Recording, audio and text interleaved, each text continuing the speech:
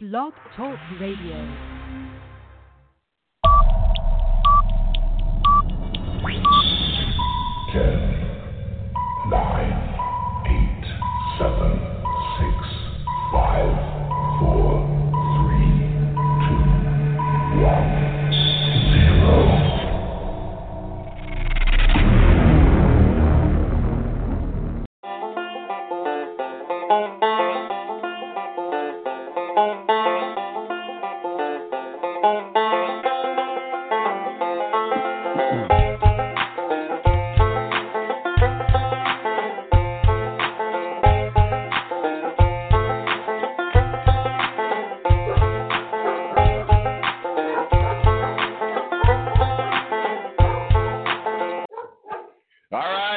And welcome to The Balance. My name is Tom Marquardt, El Presidente.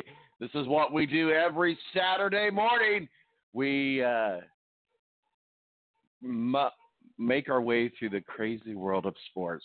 And you know what? I said on the show, I said on social media, that we are absolutely done talking about Antonio Brown.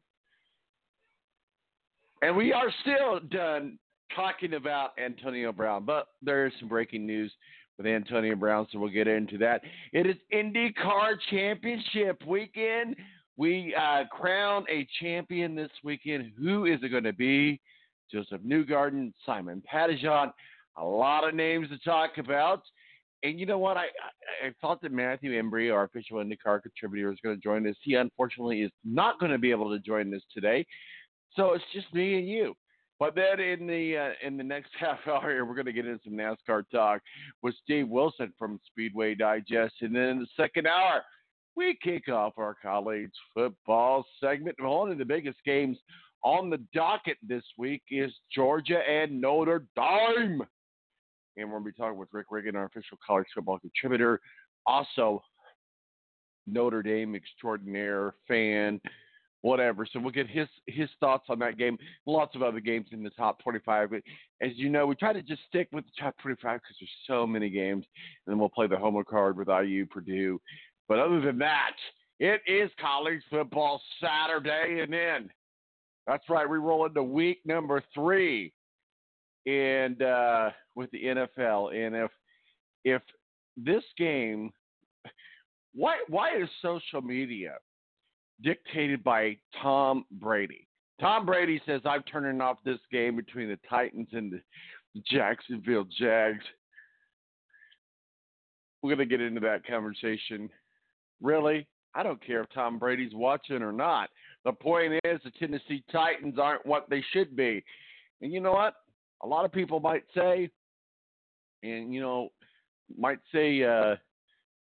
the village down and restart with Tennessee. We'll see what happens. We're also going to be talking with Ed Kracz, beat writer for the Philadelphia Eagles at SI.com, on our official NFL contributor, going to be joining us and talking some NFL Mo from the BS Sports Show as well. So 917-889-8516 is our digits. This is a show like none other. Like we say that every week, but we got a lot to talk about, a lot to go through. So stick around. It's about to get good right here on the Balance Radio Network.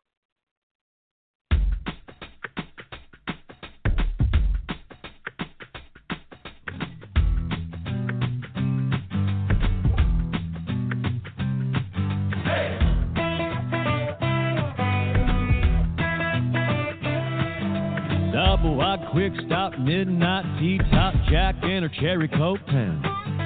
Mama and Daddy put their roots right here, 'cause this is where the car broke down.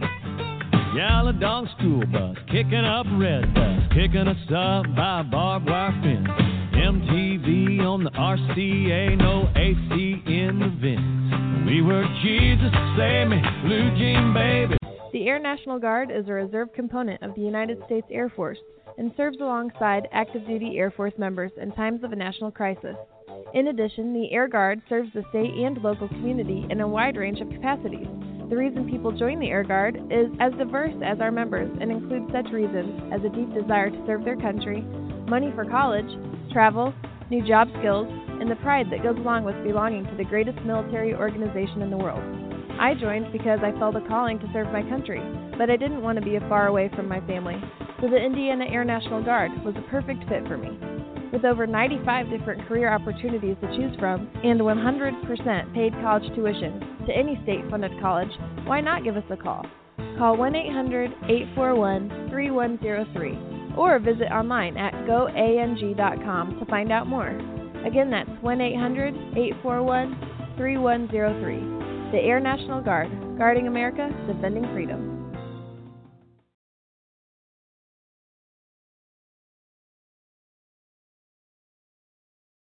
When you don't go to geico.com, car insurance can be confusing. Like Swedish techno confusing. Bark, bark, meow, meow. Dance with me, purple cow. Bark, bark, meow, meow. Ooh, you lovely cow. Geico makes it easy. With 24/7 access, all you have to do is go to geico.com and you can save money on car insurance. It just makes sense. Unlike, Dance with me, purple cow. I like your moves.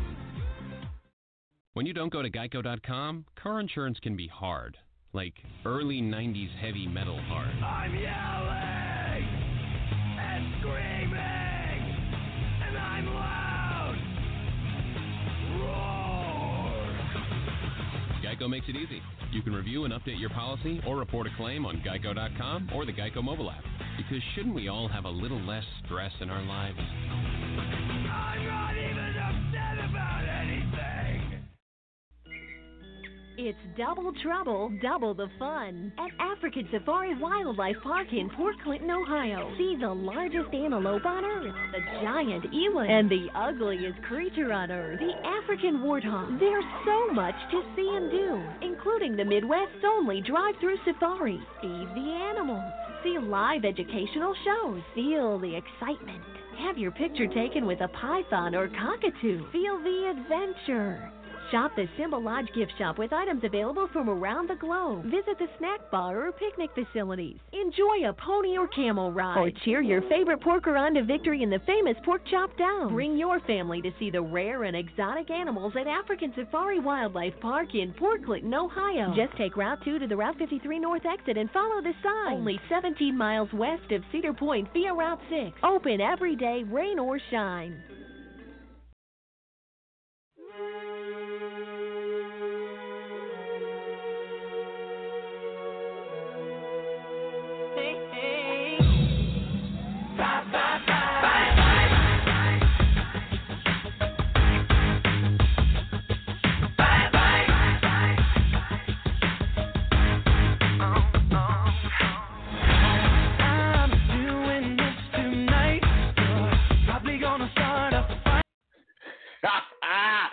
Yeah, even a better theme song than the with Antonio Brown than the one that we had last week. Even better. We said we would stop talking about Antonio Brown, and I think we have finally got to the point where we can really stop talking about Antonio Brown.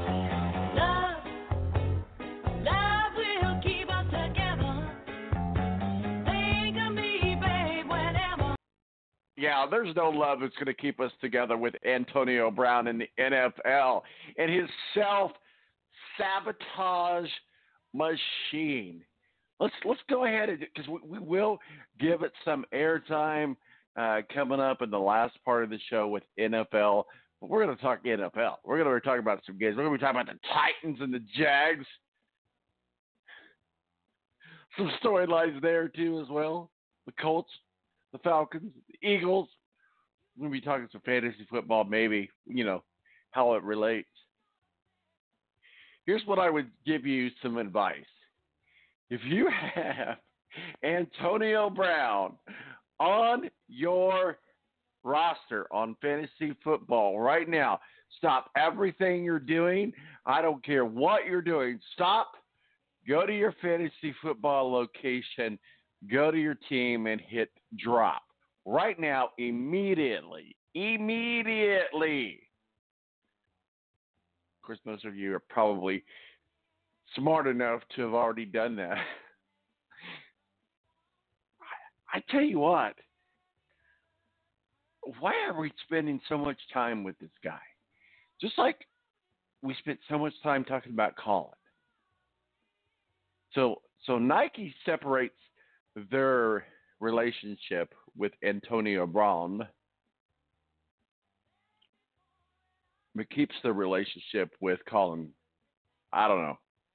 I'm still scratching my head on that. They need to separate themselves from both of them. But in case you've been underneath a rock, and in case you're like, why can't we talk about Antonio Brown anymore? Because, one, he's a diva. There's a lot of other divas in the NFL, too. It's not just Antonio Brown, but, man, he's taking it to – he's taking divaness. Is that a word?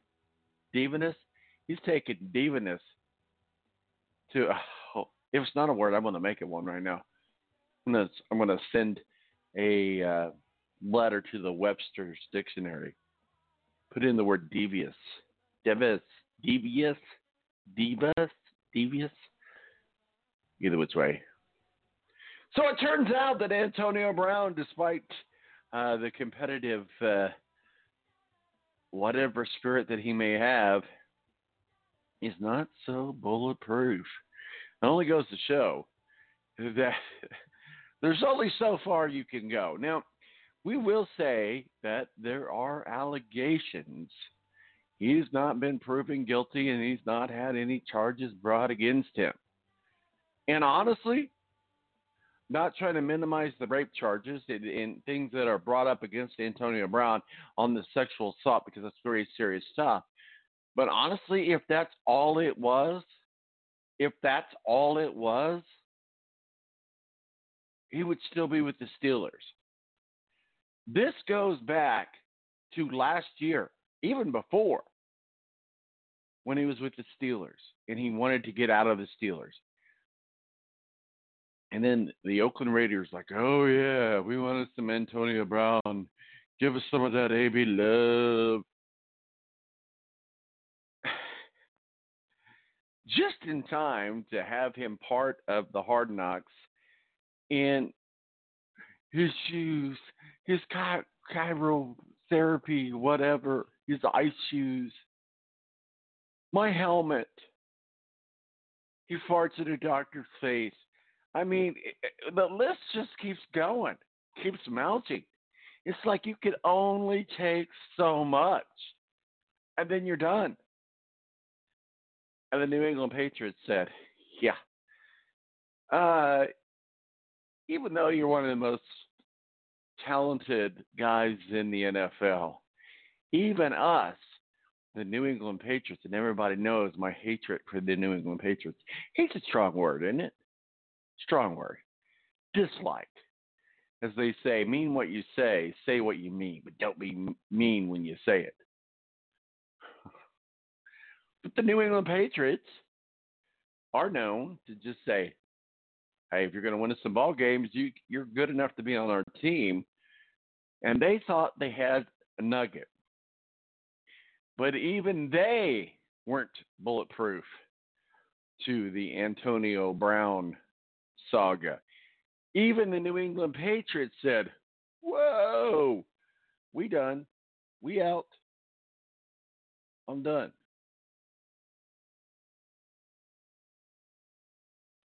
And I think I think the NFL, a lot of people in the NFL, a lot of fans of the NFL and in America would argue that America's most popular and hypocritical sport is full of franchises that view discarded troublemakers simply as a talent on sale. There are limits for enabled narcissism. God, I'm using big words today. Aren't you proud of me? And that's Antonio Brown. That sums it up. That's what's going on. Yes, he might be good on the field. But no. We are done. We are done with Antonio Brown. I can pleasure you. I know you want me to pleasure you with all the stats about Antonio Brown. Now, here's a great football player. Dang. Duke can score some points. Duke can be what you need him to be on a fantasy team. And mark my word, it's coming. I don't know when, but the next story with Antonio Brown, the next saga, the next chapter with Antonio Brown is the CTE concussion stuff. Is that serious? Yeah, that's serious. Well, we can't test it till he's dead. But something's going wrong upstairs with him. The elevator's not going all the way up. It's stuck somewhere in the middle. A few sandwiches short of a picnic, as they say. Something's going wrong with that dude. And I hope he gets the help that he needs. But mark my words, I don't know when it's going to happen. I just know it's going to happen. And the next saga that you hear from Antonio Brown is the CTE. Maybe that's it. Maybe he's the CTE spokesperson. Start testing live people. Well, I don't know if they can do it or not do it. I'm not a doctor. But mark my words, the next chapter that we hear with Antonio Brown is CTE. You heard it first from me. If you claim you heard it somewhere else, then you're full of crap. It's Saturday morning. It's the balance. 917-889-8516 is our digits. We got better things to talk about than Antonio Brown. A lot better things to talk about than Antonio Brown. One of those better things to talk about is INDYCAR. INDYCAR rolls into Laguna in Cali. This is it. Championship weekend. We are going to find out this weekend who is going to get the 2019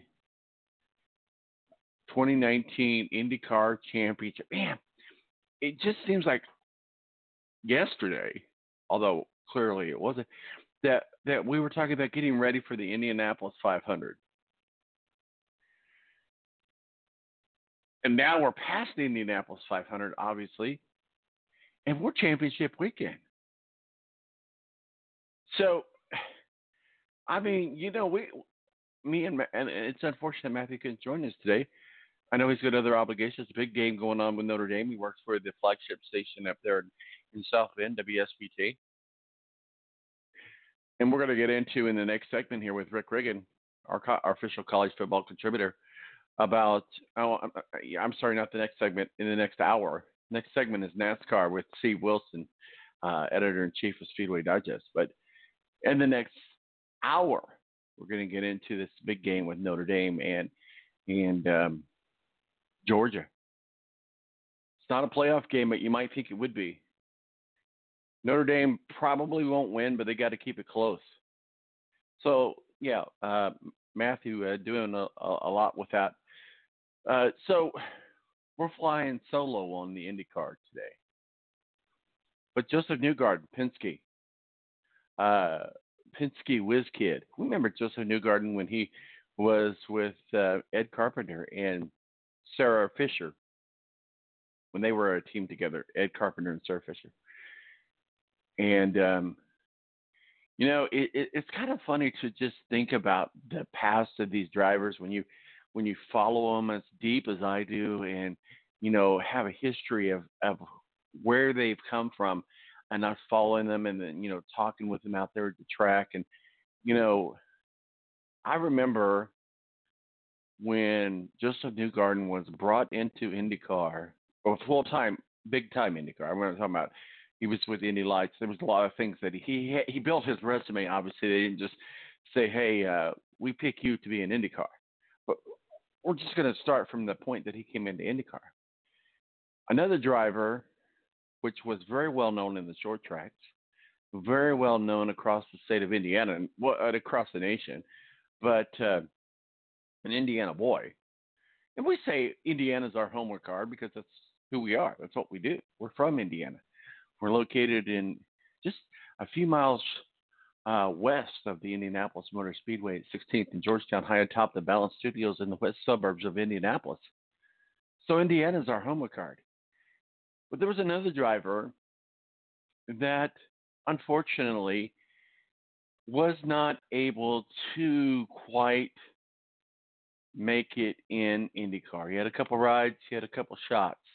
One of his first shots was a teammate with Josef Newgarden and Ed Carpenter and Sarah Fisher, and that's Brian Clausen. Brian Clausen, as we remember, his first Indy 500 wrecked, and Josef Newgarden kind of took the spotlight from that point. I mean, nothing against Josef. I mean, he's a good guy. Brian's a good guy. But Brian, as you remember, a few years back, was killed tragically in a dirt track midget wreck. And how awesome was that to see the dirt track out at the Indianapolis Motor Speedway this year? Well, and the race is named in his name, and obviously a lot of a really good rookie.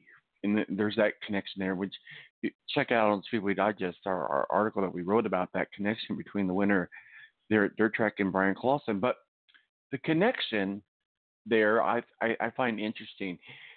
And that's where Josef Newgarden began. Josef Newgarden obviously began to win races and became one of the best known drivers in the sport. And now he's with Penske. He's been with Penske a few years. And I think he's a good guy. I think he's certainly worthy of a championship. So that's one of the guys we're going to be watching. Josef Newgarden, obviously leading the points. I know I bore you with all the back details, but sometimes there's back stories. Like with Alexander Rossi, number 2 in the slots. Remember him? Alexander Rossi wins the Indianapolis 500 as a rookie. Only a handful of people have ever been able to do that. And he has been right there in the mix of things. Look at Simon Pagenaud, number 3 from Valence, Indy 500 winner. Great story. He is also with Penske. He has a great backstory too. There's so many backstories that we could get. Scott Dixon, the Iceman, still right there, number 4. Will Power, former Indy 500 champion himself, right there. Soto from Japan. Brian Hunter-Ray. Those are all drivers that we are looking at. Now, honestly, I think it's just going to have to come down to laps lead. We got the rookie with Chip Ganassi, the teammate of Scott Dixon, Felix Rosenfest, who won the didn't he win the Grand Prix? Either which way, no, I'm sorry, he did not win the Grand Prix. He was on the pole. My fault. Got Graham Rahal and Ferrucci. Let's talk about the rookies this year. Who's going to get the Rookie of the Year? I mean, a lot of people might say it's Ferrucci. I know Matthew. I think he's been on that bandwagon a little bit as well. But I'm on the Colton Herta bandwagon.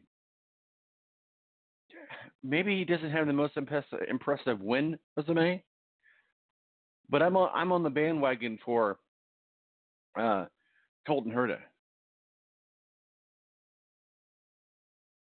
Of course, rounding out the standings aren't going to be in the championship talk is Sebastian Bourdais, James Hinchcliffe. It's good to see him out at the Brickyard 400 on his weekend off.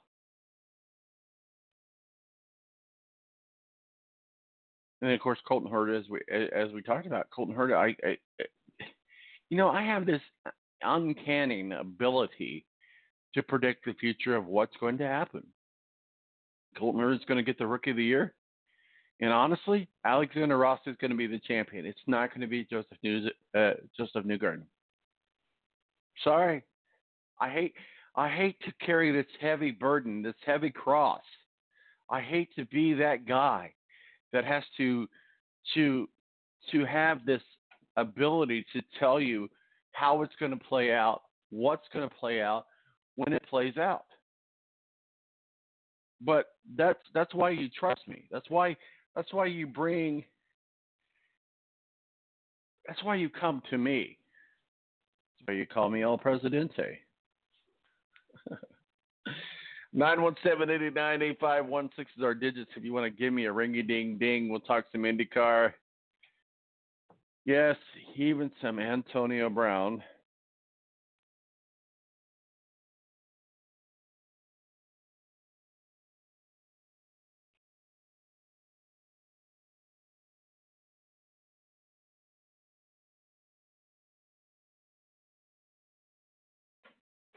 I cannot walk and chew gum at the same time. But yeah, if you want to talk to some Antonio Brown. But why? Why would you want to talk Antonio Brown? Why would you want to interrupt our IndyCar talk with Antonio Brown? And I sure hope that you're following us on the Balance at T-Balance on Twitter, Facebook, the Balance. But really, the best place to find us is the Balance. So tomorrow, we'll see the final race of the 2019 NTT Data IndyCar Series. Championship place to take place in Laguna, California. Southern California.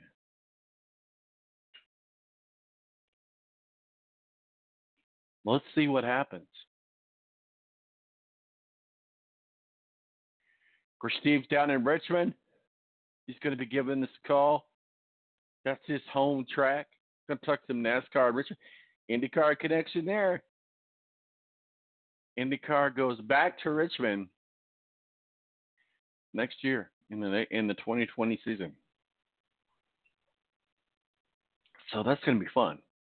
Now, I think I'm going to pencil that in to go to that race and hang out with Steve Wilson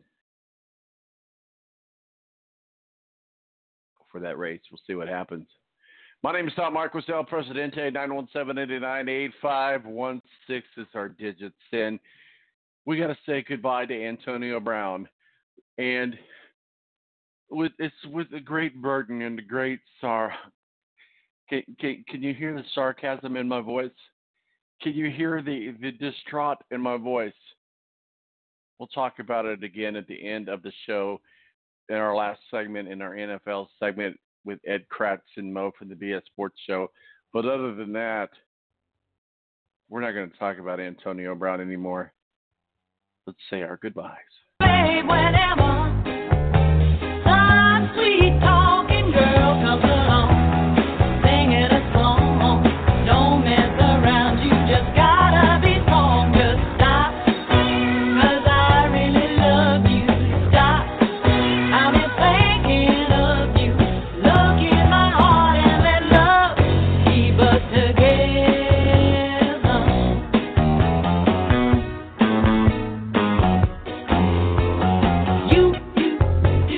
You belong to me now. Ain't gonna set you free now.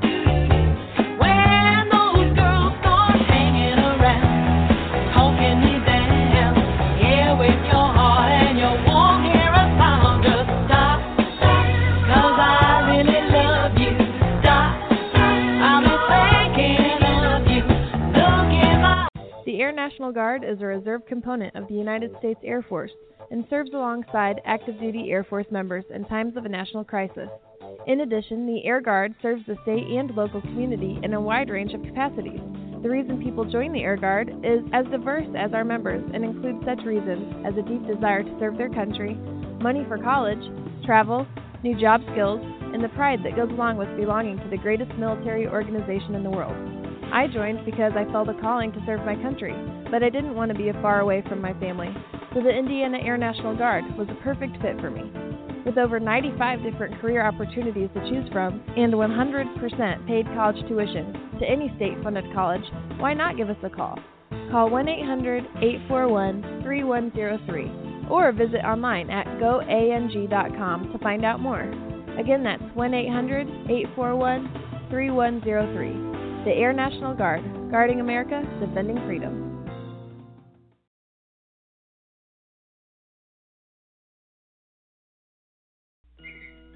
It's double trouble, double the fun at African Safari Wildlife Park in Port Clinton, Ohio. See the largest antelope on Earth, the giant eland, and the ugliest creature on Earth, the African warthog. There's so much to see and do, including the Midwest's only drive-through safari. Feed the animals, see live educational shows, feel the excitement. Have your picture taken with a python or cockatoo. Feel the adventure. Shop the Symbol Lodge gift shop with items available from around the globe. Visit the snack bar or picnic facilities. Enjoy a pony or camel ride. Or cheer your favorite porker on to victory in the famous Pork Chop Down. Bring your family to see the rare and exotic animals at African Safari Wildlife Park in Port Clinton, Ohio. Just take Route 2 to the Route 53 North exit and follow the sign. Only 17 miles west of Cedar Point via Route 6. Open every day, rain or shine.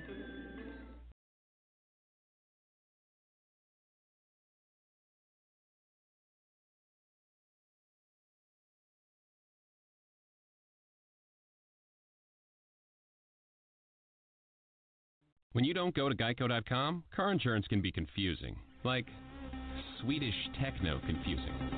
Bark, bark, meow, meow. Dance with me, purple cow. Bark, bark, meow, meow. Ooh, you lovely cow. Geico makes it easy. With 24/7 access, all you have to do is go to Geico.com and you could save money on car insurance. It just makes sense. Unlike, Dance with me, purple cow. I like your move. When you don't go to Geico.com, car insurance can be hard. Like early 90s heavy metal hard. I'm yelling and screaming and I'm loud. Roar. Geico makes it easy. You can review and update your policy or report a claim on Geico.com or the Geico mobile app.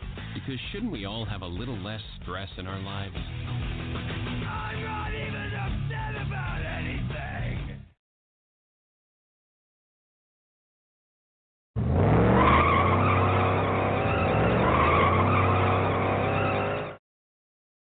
Give me fuel, give me fire, give me that which I desire. Ooh.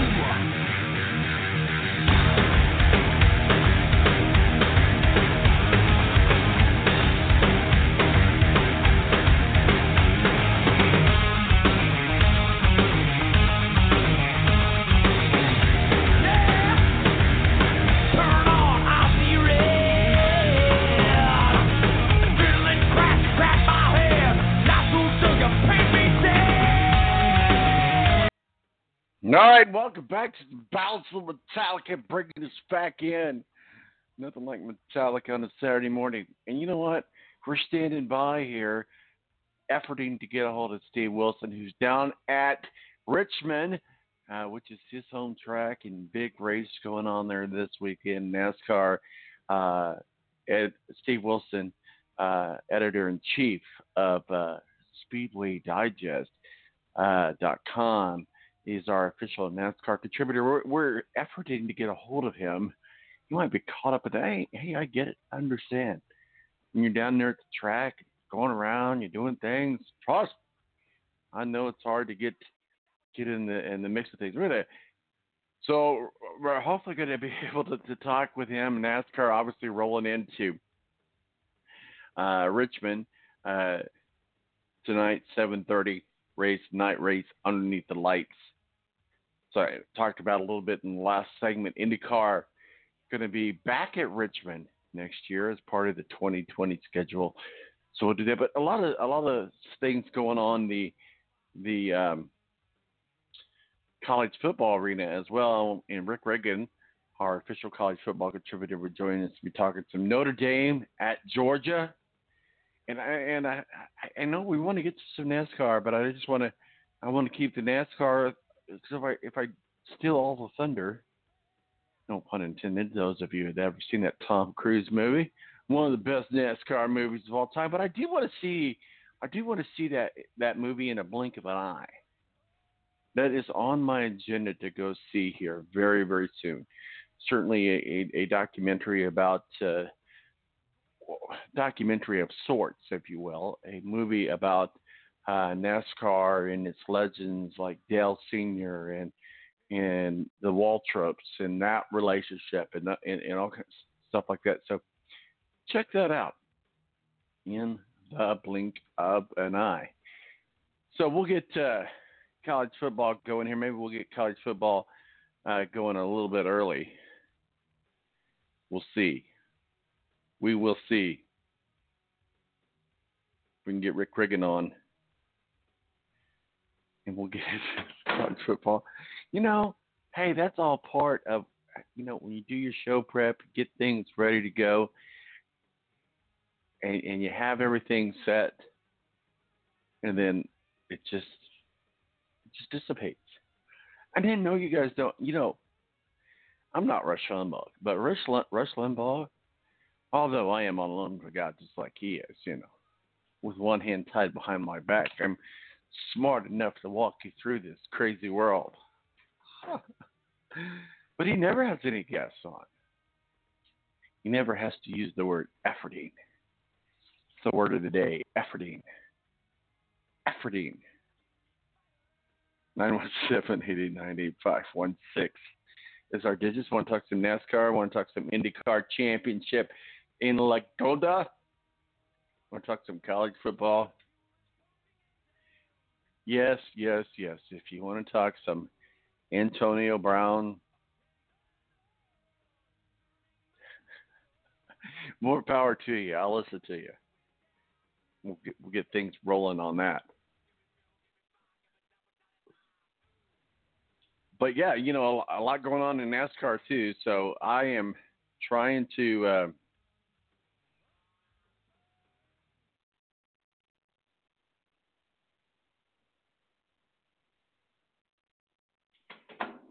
get a hold of Steve Wilson. Steve Wilson. How many of you guys remember the movie with Tom Hanks in the volleyball? Wilson.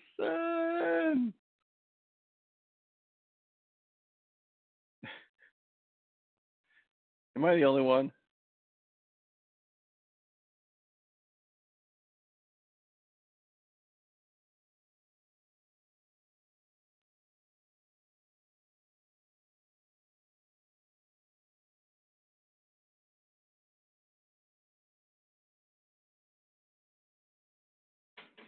I'm sure that he is busy doing track stuff. So maybe we'll just go ahead, just roll on into our NASCAR talk. Brad Keselowski leads the point race. Why? You know, that's stuck in my mind now. I literally just sent Steve Wilson a meme that said, Wilson! I live in my own dark humor of a world. But Brad Keselowski leads the point standing, rolling into Richmond. You know what, though? Going back to Indianapolis and Brad Keselowski, I know we have a couple races underneath our belt since then. But what a freaky wreck he was in there in Indianapolis. And honestly, I was there.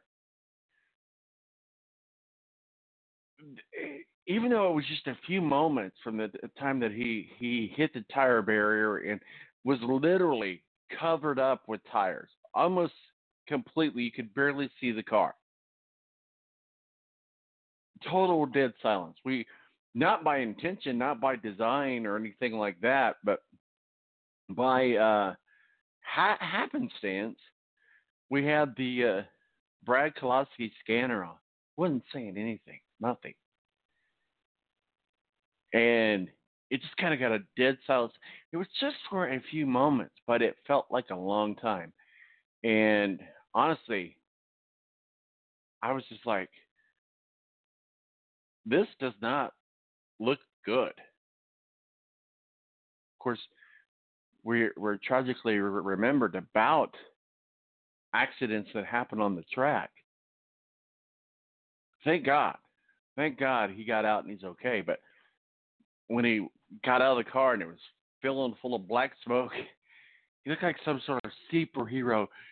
Yeah. As he gets out of the car, it looked like he was a little dazed. But he's okay. Well, yeah, tore up a race car. Had to red flag for a little bit. Why they did repairs. Brian Kolosky rolls in the leading of the point standings. Kevin Harvick. Kevin Harvick won the pole at Indianapolis. You know, I'm not one to really rehash things because you never know what's going on in a driver's mind. But as we were there at Indianapolis and he walked the grid, you know, where the drivers walked the grid, and they all didn't go, but Kevin Harvick did not want to be there. And he had won the pole. We've got some pictures on our social media and up on Speedway Digest. He just did not want to be there. So I don't know if it was a focus thing or what it was, but he was walking down the grid with the snarl from hell on his face. Chase Elliott, another driver we did not see on the grid, but Chase Elliott, look for this guy. Watch out for Chase Elliott. Remember his dad, Bill Elliott. But look out for Chase Elliott as we roll things down. I look for Chase Elliott to win it in Richmond tonight. It's gonna be a big race. We'll see what happens. Kurt Busch and his Toyota.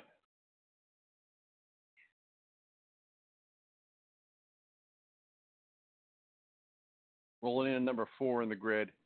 They're in Richmond. You can never outdo the Busch brothers, right? You got Clint Boyer. Clint Boyer rolling out number 5 on the grid this weekend down in Richmond. We're still standing by for Steve Wilson. You know, we're going to have to publicly shame him, aren't we? Shame. Shame for you Game of Thrones fans.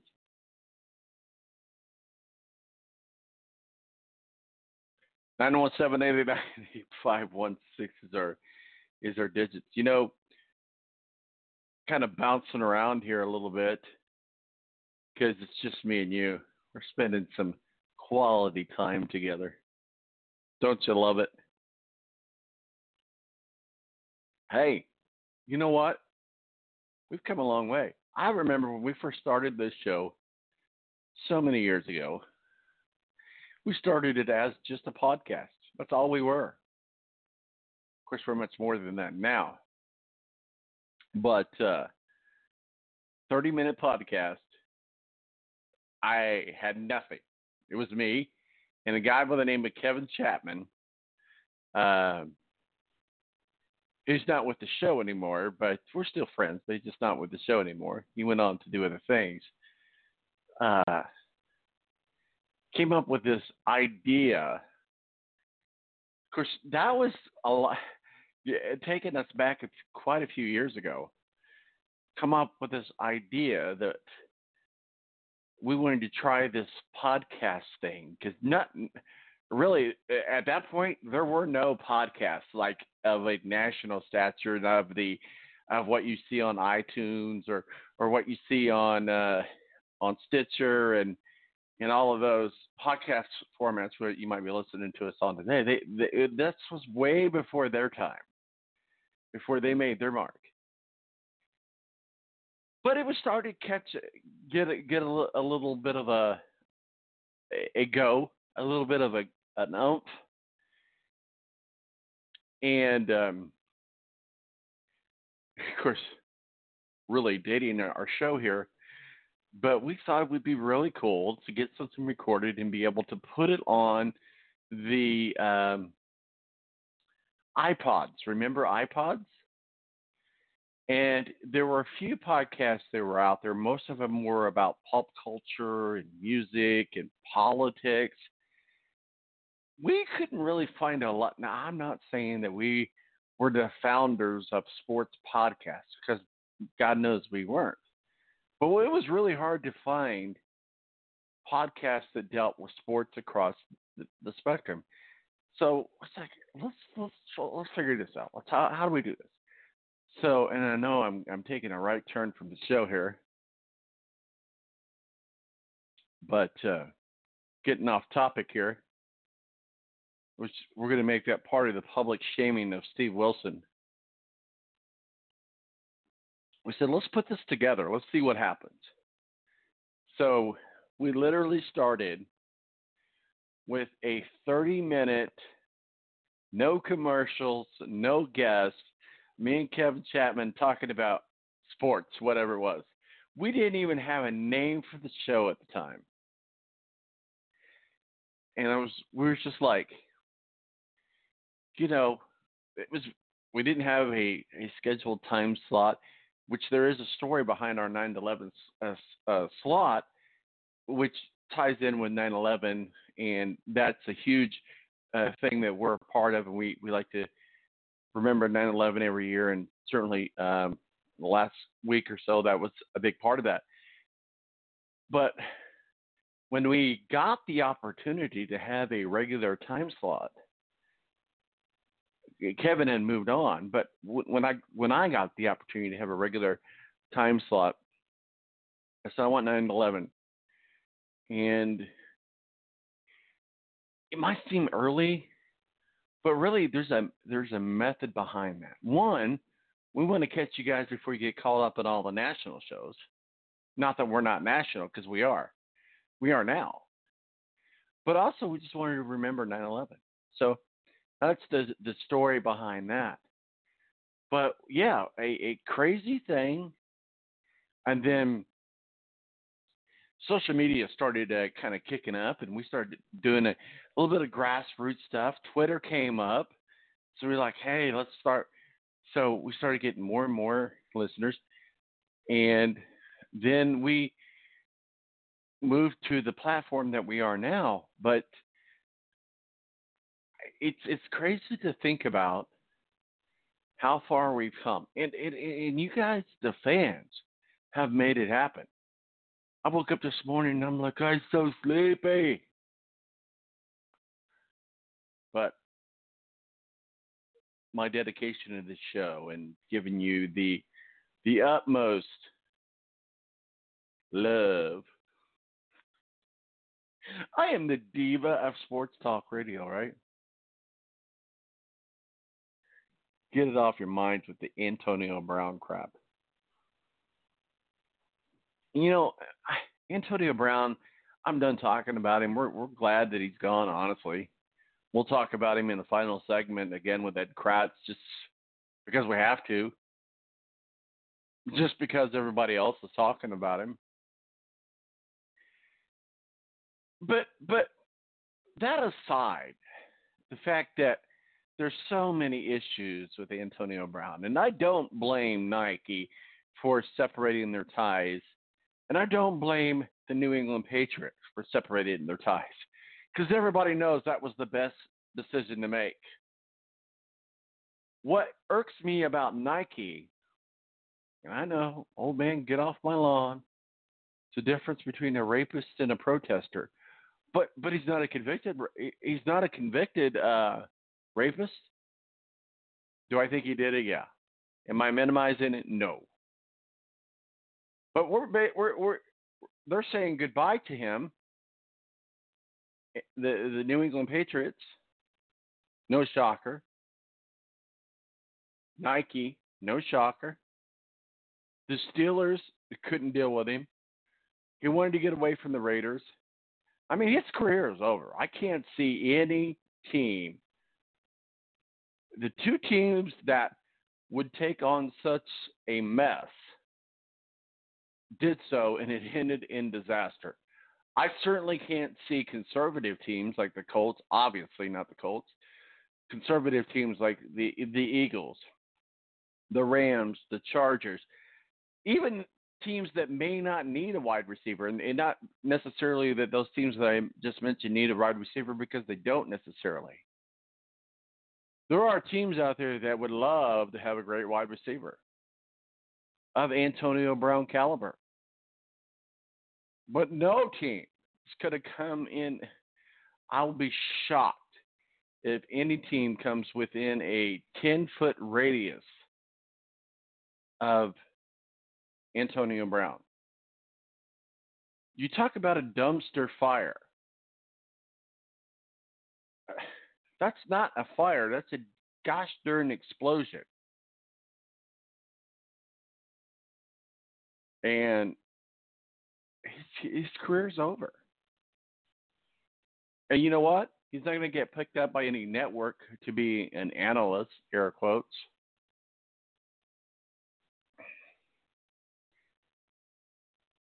I'm telling you, I said it earlier, I'm going to say it again.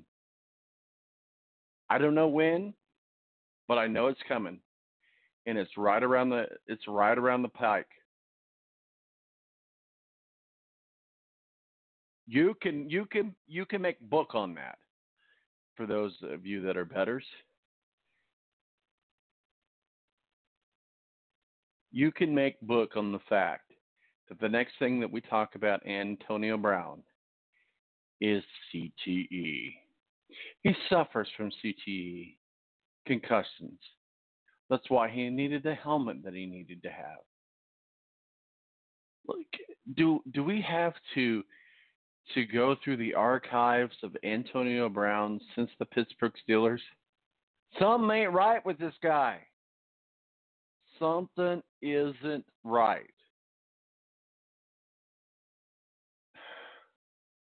You know what I do? I hope he gets the help that he needs, because God knows he needs some help, because something's going wrong. And maybe this is all part of being the person that pioneers the living testing of CTE. Because right now, the only way they can test CTE is when you're dead and they look at your brain matter. They can't do it when you're alive. Not yet. I'm sure they're working on that technology.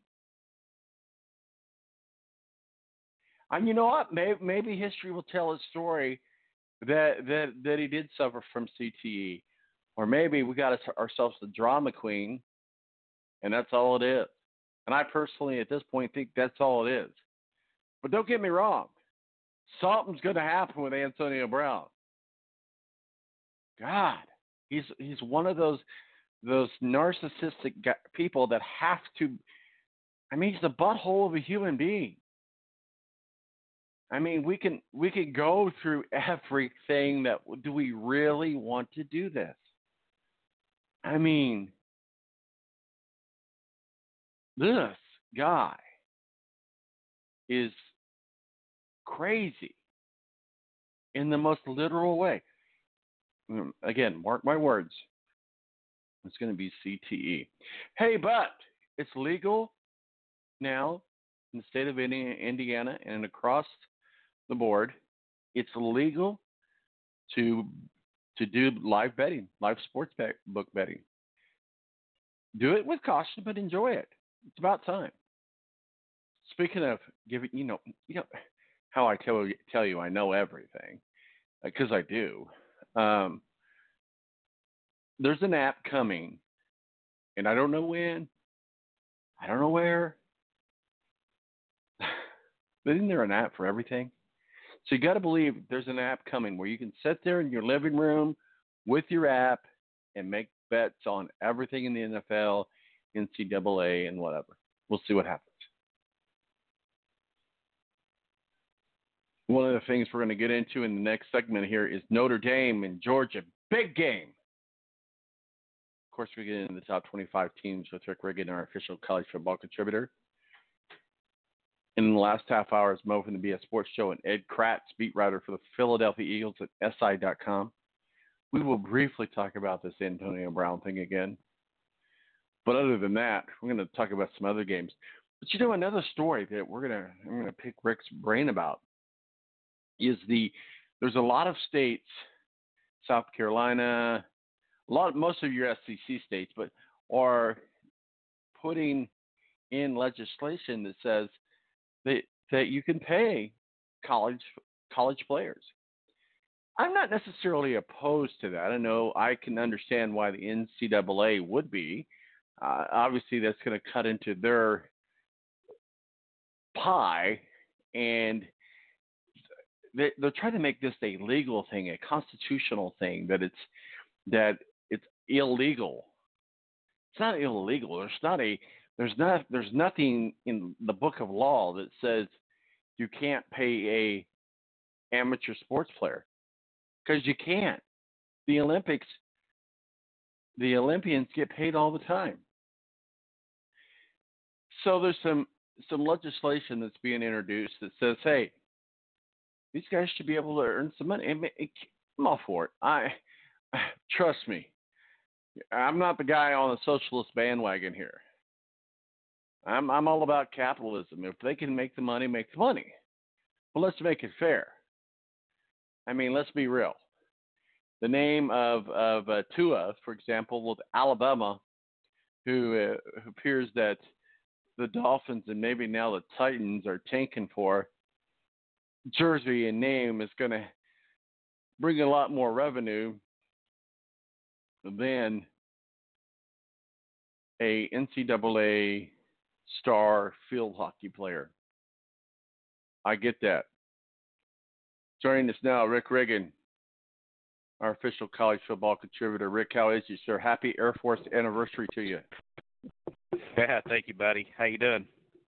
Hey, man, rocking and rolling. I've been stood up like a prom, like a guy on prom date or whatever. I knew Matthew was going to join us. I want to publicly shame Steve Embry. I've had to make our listeners pull their eyeballs out over the last hour. Just kidding. Let's get your thoughts. So no Matthew Ebury on Notre Dame Georgia date. There's no Matthew Ebury. I think that's the like reason. Number one. I honestly think that's the reason because he works for the flagship station WSBT. He's the producer up there, and he produces the pregame shows and a lot of stuff that he does up there. And he's also our official INDYCAR contributor. So, in all fairness, he did tell me that he's got a lot going on today. So I think that's the reason there. I think that is the actual reason. But we're going to get into this in the next segment. We'll tease it a little bit now, but it's a big game with Georgia and Notre Dame. And we're going to do this also, a conversation I was just having a little bit before you rung in, and we're going to take a break here in a minute. And that's the paying of college athletes. There's a lot of states, mostly in the SEC world, are introducing legislation that says, hey, let's make it legal to, like it was ever illegal. It's not against the law. It's not, I mean, they want to make it sound like it's against the law. That's why they brought in all these FBI investigators. And come on, we talked about this when all of this have happened with the shoe deals. There's no reason why they can't be paid. I'm all for capitalism. I think everybody knows that. But there has to be. Here's what I think. I think if you could sell a jersey, a certain portion should go to the NCAA and a certain portion should go to you. And it should be determined on what you can sell. Now, as we know, Miami Dolphins and now it appears the Tennessee Titans are tanking for Tua. He's going to bring in a lot more money than, say, a field hockey star for the Ohio State University. It's just the math. So I think the more money that you can bring, the more money that you have to give back to the NCAA. And if you can't bring any money or make any money, then you don't get paid. What are your thoughts? Well, I don't think that Tennessee's tanking for anybody. I just don't think they're that good. Miami is definitely tanking for Tua, Travis Etienne, Grant Delpit from LSU, all the top names. All the top names are going to try to get in the first round next year. Just throwing that out there. But as far as the NCAA and players and this whole thing where states are trying to pass a bill now, I'm all for it. I'm 100% for it. Nothing stops the student there on an art scholarship from selling art during the year, and they make their money off that. Why can't the athletes do it too? It's not like the old NCAA anymore where, you're getting a free scholarship to play sports or whatever, so you can't make any money. I think it's dumb. I think it's outdated. I 100% support what these states are doing now. No, I'm with you. I'm all about capitalism. And I can't remember who it is. I honestly cannot remember who it is. But I know that somebody recently won the American Idol, won all these millions of dollars, got a record contract. But she was at school when she went on this contest, American Idol, I think it was American Idol or America's Got Talent, one of these shows where it showcases their talent of singing. And she won, but she was on a musical scholarship at this college. Now she's getting paid millions of dollars. I think it's Kelly Clarkson, but I could be wrong. I'm not good on those names, but it's a very well-known singer who, when she went on this show, was on a scholarship for music at one of the colleges. And she's getting paid. Nobody's saying a word about that. Right. Yeah. So, hey, whatever brings NCAA college football for EA Sports back, that's what I'm 100% for. So this is probably going to do that. If every state can get this thing passed, that we can get this college football game back in our lives for PlayStation, Xbox, and all that, let's do it, man. I'm all for it. Well, you make a valid point there. I mean, and we'll go into a break, but you make a valid point. It's like John Madden in his games and the likeness that the players have. I mean, if you're Luck is now being removed from Madden, by the way. I saw that. But the point is, if you're a Brady or if you're a Luck or if you're a top star, you're going to be featured in the Madden games. But all the NFL players are featured in the NFL Madden games. There is an exception. There is a legal outlet. I don't know that anybody's ever exercised this. If you do not want to be part of – so the NFL gets a huge chunk of the Madden money. The NFL does, which we all know trickles down to the teams, which trickles down to the players. But the NFL, because they use the NFL shield and the likeness, gets a percentage of the profits. And let's face it, the bigger stars are what's selling this Madden thing. And you can, if you opt out of it, you say, hey, I don't want to be a part of that, then you can sign a waiver that says I won't be a part of the Madden.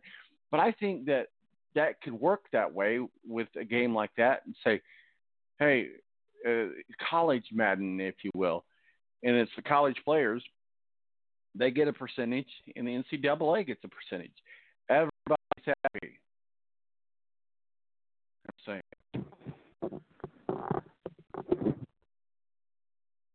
Rick, are you still with us? Yeah, something's breaking up there. I couldn't catch the last part you were saying. But, that's the difference between a pro athlete and an amateur athlete. When you start paying the players, and I think what the NCAA is worried about is keeping the amateurism in the sport. But I just think that's ridiculous because, like I said, nothing stops the art student from getting paid for selling their art. Nothing stops the singer from getting paid and signing contracts when they're still in college. So why stop the athletes to go out and make $5 or whatever they want to charge for an autograph or something like that? They just need to go ahead and just let them do it anyway. I mean, college football is basically professional football anyway. So it's just let them go ahead and get paid. Pay them something. That's what I'm saying. That's what Antonio Brown is saying too. Hey, our new theme song for Antonio Brown, and we're going to go out on this, guys. We'll be back. Rick Riggen, our official college football contributor. Lots to talk about Notre Dame and Georgia. Give us a call, 917-889-8516, and we're going to go out with our new theme song for Antonio Brown, and may he rest in peace. No pun intended. Bye, bye, bye.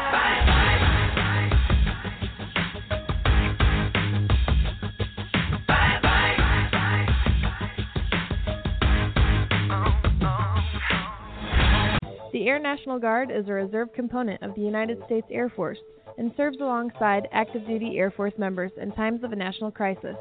In addition, the Air Guard serves the state and local community in a wide range of capacities. The reason people join the Air Guard is as diverse as our members and includes such reasons as a deep desire to serve their country, money for college, travel, new job skills, and the pride that goes along with belonging to the greatest military organization in the world. I joined because I felt a calling to serve my country, but I didn't want to be far away from my family, so the Indiana Air National Guard was a perfect fit for me. With over 95 different career opportunities to choose from and 100% paid college tuition to any state-funded college, why not give us a call? Call 1-800-841-3103 or visit online at goang.com to find out more. Again, that's 1-800-841-3103. The Air National Guard, guarding America, defending freedom.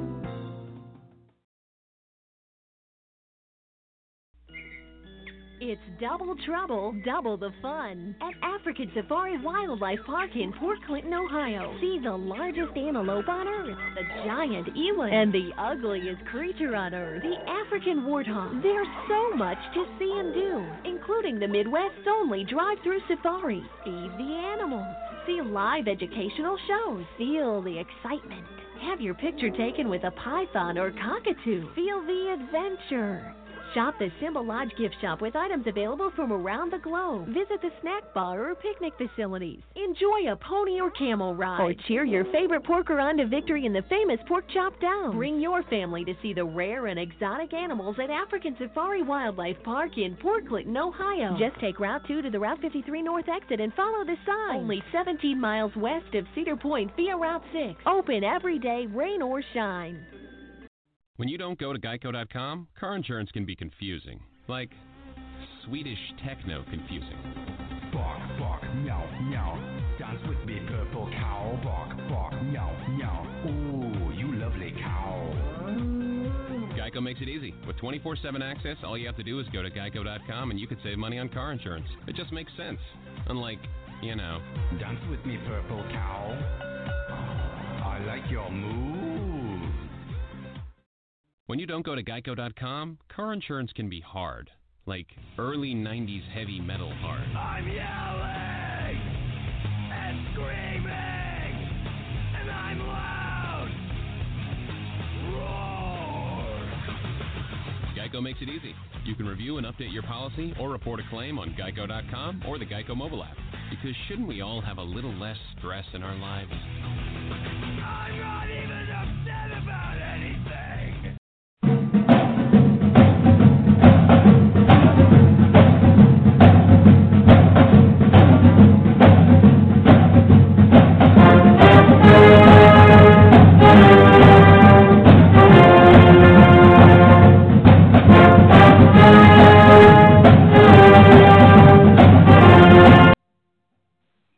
Welcome back to the Balance 1 hour in the books. Thank you to myself for entertaining you for the last hour. Join us now, Rick Riggen, our official college football contributor.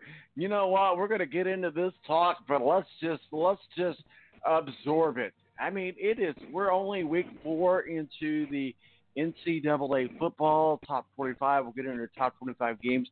Obviously, the game of the week, without question, is Notre Dame and Georgia. It is a playoff game.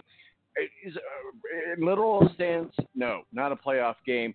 Rick, I know you're a big Notre Dame fan. You got to be a little bit nervous about this game. I think everybody's got Georgia as the favorite. Here's what's got to happen. You don't necessarily have to win, but you can't get clobbered. How does the Notre Dame Fighting Irish keep from getting ate up by some Bulldogs tonight?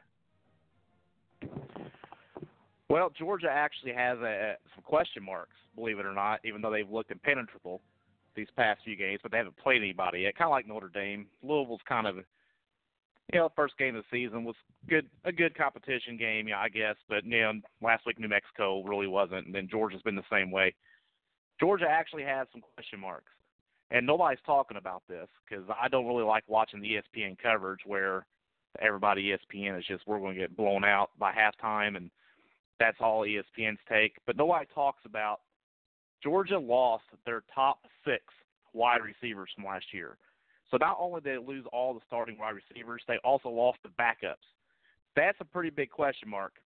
If Notre Dame can put this game in a position where Georgia has to pass the ball, I know Jake Fromm is great. He's a great quarterback. But to put them in a position where they have to pass the ball, that's a big question mark for Georgia. Notre Dame is going to have to ugly this game up, I would say, because I don't know what we got to do against their offensive line because it's the best line in the country. It's an NFL offensive line. If we can contain DeAndre Swift, if we can get to Fromm, ugly this game up a bit, force turnovers, which Notre Dame leads the country in turnover differential, by the way.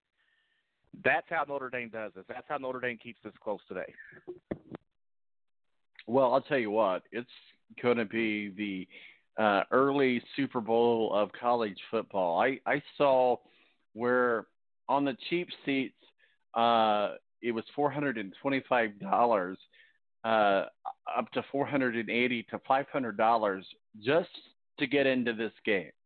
So that tells you how big of a game this is. And honestly, I like Notre Dame. They're an Indiana team. I'm IU first and foremost, but secondary, I always like to try to root for Notre Dame. But that said, I'm also a realist. And so far this season, Georgia has steamrolled everyone in its path. The Bulldogs have won 3 games by a combined score of 148-23. This game, however, will provide the toughest test yet for the SEC East. So let's talk about that, because this is huge. Because if you guys are able to beat, and by you guys I mean Notre Dame, because I know you're a big Notre Dame fan. If Notre Dame is able to somehow, some way, prey on the gods, because we know Notre Dame is close to God, win this game, this could get you guys catapulted into the Final Four, even if it is only week 4. Oh, well, yeah, there's no question about it. If they do end up pulling this off, we will be in the top 4. Even a close loss. At the end of the year, Notre Dame still has a shot to get in the playoff. It doesn't eliminate Notre Dame to go to Georgia and lose a close game. It doesn't eliminate them from the playoff. So I know it's tougher for Notre Dame only having 12 games a year, so they will look at that close loss at Georgia. But when they compare other one-loss teams at the end of the year and see Notre Dame lost close at Georgia, which probably is the best team in the country, that still holds up pretty good. So it doesn't quite eliminate them. A win will probably definitely put them, I don't know if it puts them in the top 4 right away, but this early in the season, it might jump over everybody else in the rankings ahead of them, except for Alabama and Clemson.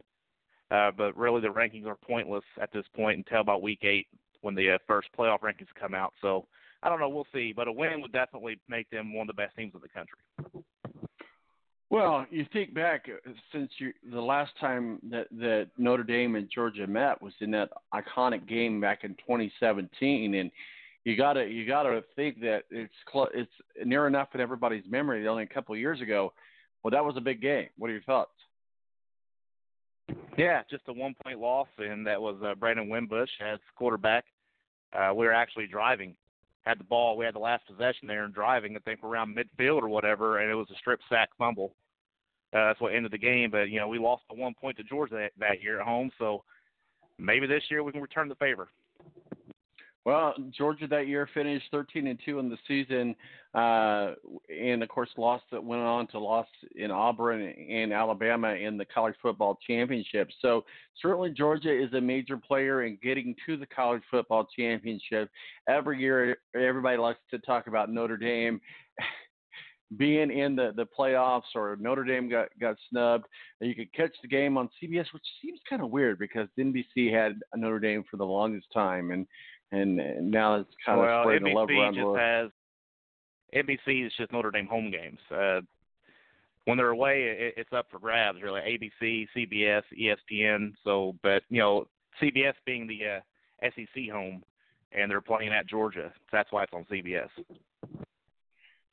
Well, let's kind of we're going to get into some of these other top 25 games, but like I said earlier, this is clearly the game of the week. Ian Book is obviously at the helm with the Notre Dame Fighting Irish.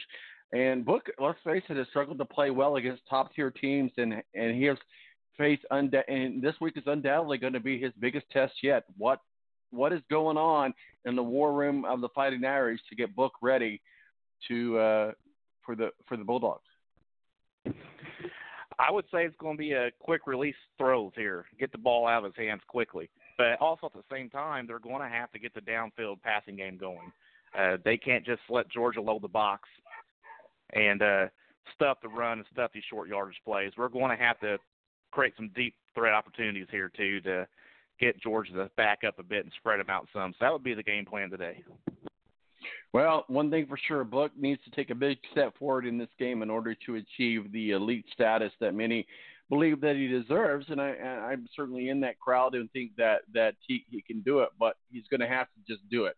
Let's talk about one of the elite, speaking of elites, running backs for Georgia, DeAndre Swift. How does the secondary, how does the Notre Dame Fighting Irish D fight and stop what's probably going to be a first-round draft pick?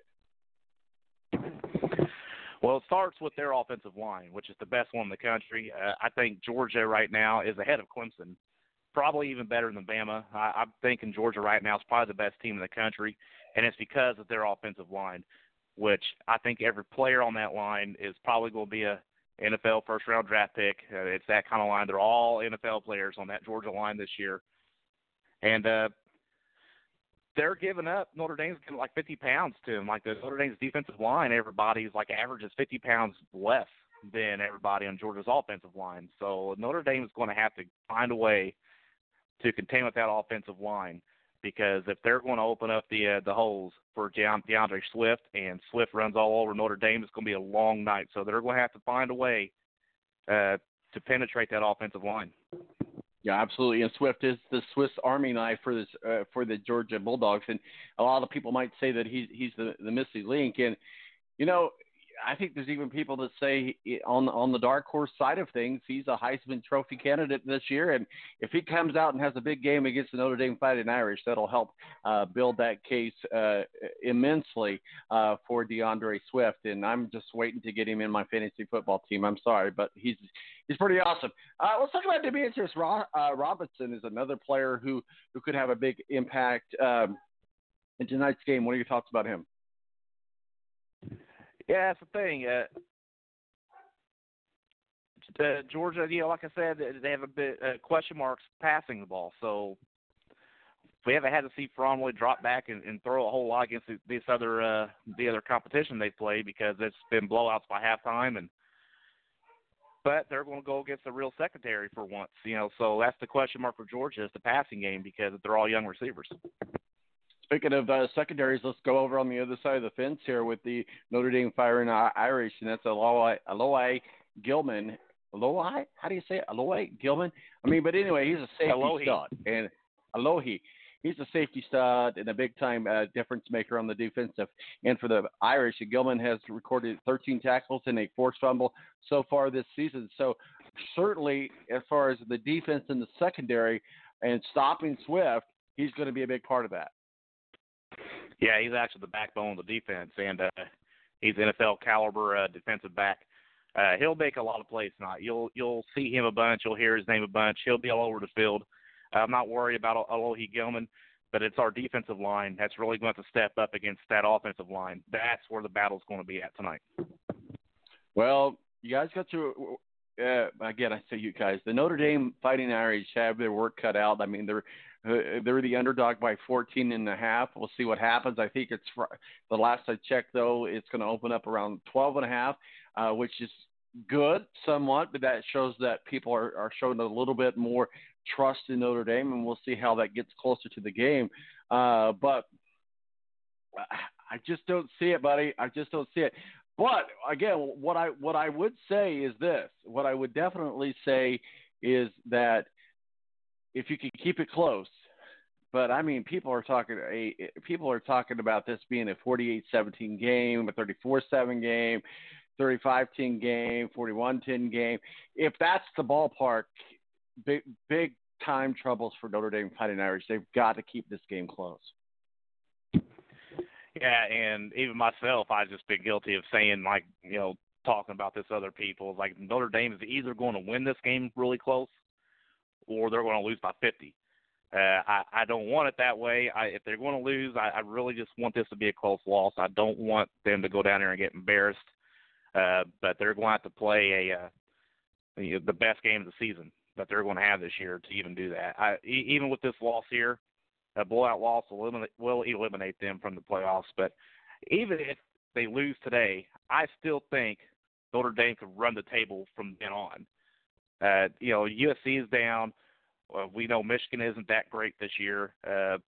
Stanford is not that great. I think the schedule they have for the rest of the year anyway, this could be an 11-1 season, which would still be great. won't be in the playoffs with a blowout loss today, but they keep it close and lose a close game and then still finish 11-1, they'll be in the conversation at the end of the year. We're talking with Rick Riggen, our official college football contributor, Notre Dame extraordinaire, and Notre Dame fan. Big game tonight against the Georgia Bulldogs, the Notre Dame Fighting Irish. Notre Dame goes down to Athens, Georgia. They won't have any Texas Longhorns with them. Remember that when they brought the Longhorn out with the Bulldog, and it was like a total disaster. Let's move on to some of these other games. Auburn and Texas A&M. This is going to be one of those close games, and one that we don't even have to really worry about being close. 24-20 probably, 27-24 in that ballpark. It's going to be a very close game within a field goal. Auburn and Texas A&M. What are your thoughts? Yeah, I think this is a game that Kalen Mond's really going to step up. I've been saying past couple weeks, I think Texas A&M they're definitely a top 5 team in the SEC. I do think they're a little more athletic than Auburn. Auburn, under Gus Malzahn, finds their way to winning games like this. I mean, everybody wants Malzahn fired, but, when he gets in games like this, we already saw it this year at Oregon. They beat Oregon, neutral site there in Dallas. I think Texas A&M gets a close win here because I think Texas A&M is just a little more athletic, better obviously at the quarterback position, even though Bo Nix is a true freshman and he's going to be great down the road here. I just think that A&M has better athletes, a little bit better quarterback, and I think it's a close win for A&M.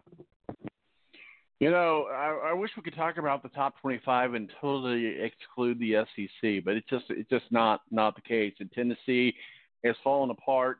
Not only the Titans, but the Volunteers as well. And they go down to the Swamp to play the Gators. The Gators are very, very strong. I think a lot of people like Tennessee to win this game, but I honestly think this could be a 27-21 game in the favor of Florida. Well, we have to get Clay Travis on the show here to talk about the Titans and the Vols. Fire everybody, damn it! Fire everybody. You're right. He was on a tear yesterday, wasn't he?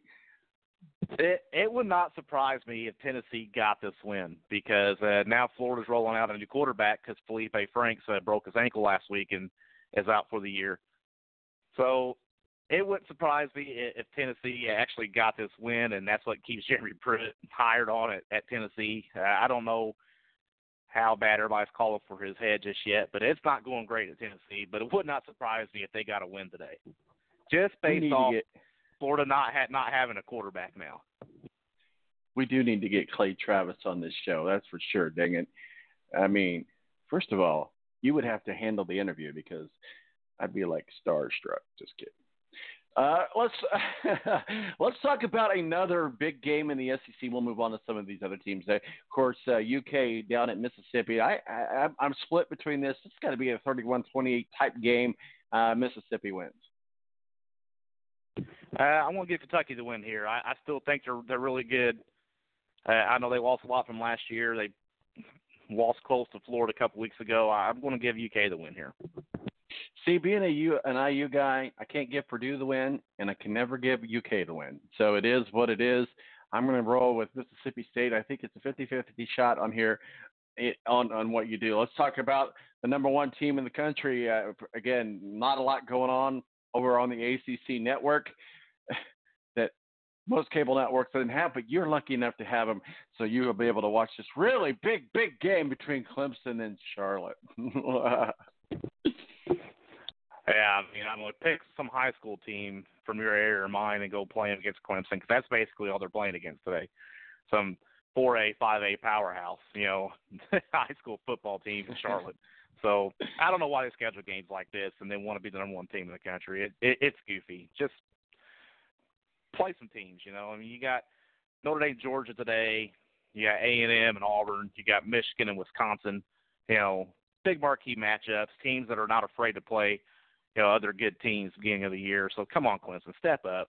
Alabama's in the same boat. Alabama does this crap too, where they don't play anybody. They play 2 good games all year. So come on, guys. Well, they need to pay a little bit They need to pay a little bit of money. Clemson, Alabama, and Georgia need to pay a little bit of money and play the Dolphins and the Titans because they're sure to win those games. Yeah, I think they beat the Dolphins, no doubt, this year. No, I do not think that the Titans are tanking. I do think they stink. And talking about Clay Travis, he said, burn down the village and start all over again. And I'm not far from his line of thinking, but I hope that the Titans keep going down this path of destruction. And the Jacksonville Jags, they got nothing. I mean, Nick Foles, God, what a good quarterback. We'll get into this a little bit with Ed Kracz in the next half hour, but what a good quarterback. He gets riddled everywhere he goes, and they got a quarterback issue. And now I don't know that Nick's going to be the starting quarterback after what we saw Thursday night against the Tennessee Titans. Yeah, now if Gardner Minshew keeps playing the way he's playing, I mean, he was fearless throwing the ball downfield and making the plays. That's exactly what you want to see in the backup quarterback. So he might have he puts together another game like that, and he's probably earned himself the starting job the rest of the year. What a better backup than the backup to the backup who taught the backup how to be the starting quarterback. The story could go on, but Alabama and Southern Miss, nothing to talk about there, but it's Alabama, and we need to talk about it. I don't think we need to. I think we need to talk about Michigan, Wisconsin. Okay. Go Badgers. We don't want to leave that out. That's another top 10 matchup this week, and we're talking Alabama and Clemson and high school football teams. No, you're absolutely right. Michigan's going to get smacked in the face by the Wisconsin Badgers, which I don't think any of us are going to be too unhappy about. And yet again, everybody's going to be okay with Jim Harbaugh's subpar, overrated performance. Yeah, I think you're right, because they got to go to Camp Randall, one of the toughest places to play in the country. I don't know what that was against Army, in their last game 2 weeks ago, but maybe that's just a precursor, really. That's what Michigan is. It's a really boring offense. It's not creative. He turned the offensive play calling over to his offensive coordinator, which Harbaugh does not normally do, but the offense really isn't getting going, so I can see Harbaugh sticking his nose and putting his hands in the cookie jar, calling the plays tonight, and that's probably going to be their downfall again, because I don't see them beating Wisconsin. I know it's only a 3-point game, 3-point spread, but I think Wisconsin wins by a couple touchdowns here. So, and then we'll talk about Harbaugh. He should be fired or not fired. Then Michigan won't fire him because he brings money to the university still. So it's just a continuous loop every year with Michigan. They're going to lose 2 or 3 games that they should win. I don't know if today's one of those days where they should win a game, but they need to win this game. So they're going to lose tonight. They're going to lose to Notre Dame here in a few weeks. And they're not going to beat Ohio State this year, obviously. So there's 3 losses there. And then we'll see what they do in the bowl game. So, well, Ohio State's got Miami of Ohio now. Again, talk about the high school. Well, you know what, Miami, Ohio, that's where Ben Roethlisberger went. And certainly an IU coach used to coach there. So God rest his soul. But, yeah. Ohio State. Well, again. You know what? I should have had one of my best friends is on his way there right now. I think he's actually in Columbus, big Ohio State fan, and he's actually going to that game today. So I should have had him call in with us, on the road to Columbus and give us his take. Yeah.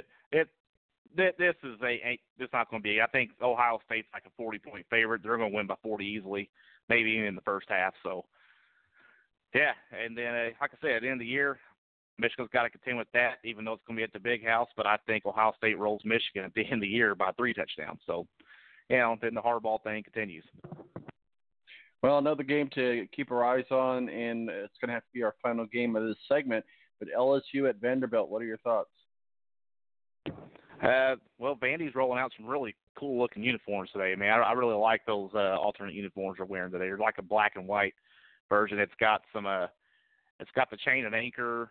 Kind of looks like a whole Navy theme on their helmet with the riveted, like, metal-looking helmets and everything. It's really, really neat looking.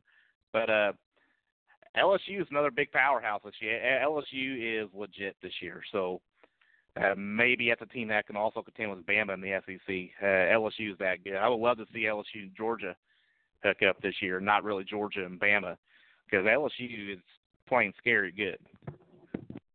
Scary good. Well, you just talk about the uniform modifications. I think the Bulldogs changed a little bit of their uniform as well. I'm not real sure, but I do know what they're doing some kind of like red out, even with all their LED lights in the stadium. I don't know, during timeouts or between quarters or whatever, they're turning all the lights out, just having the red lights on or something. It's the first time they're trying that, ever.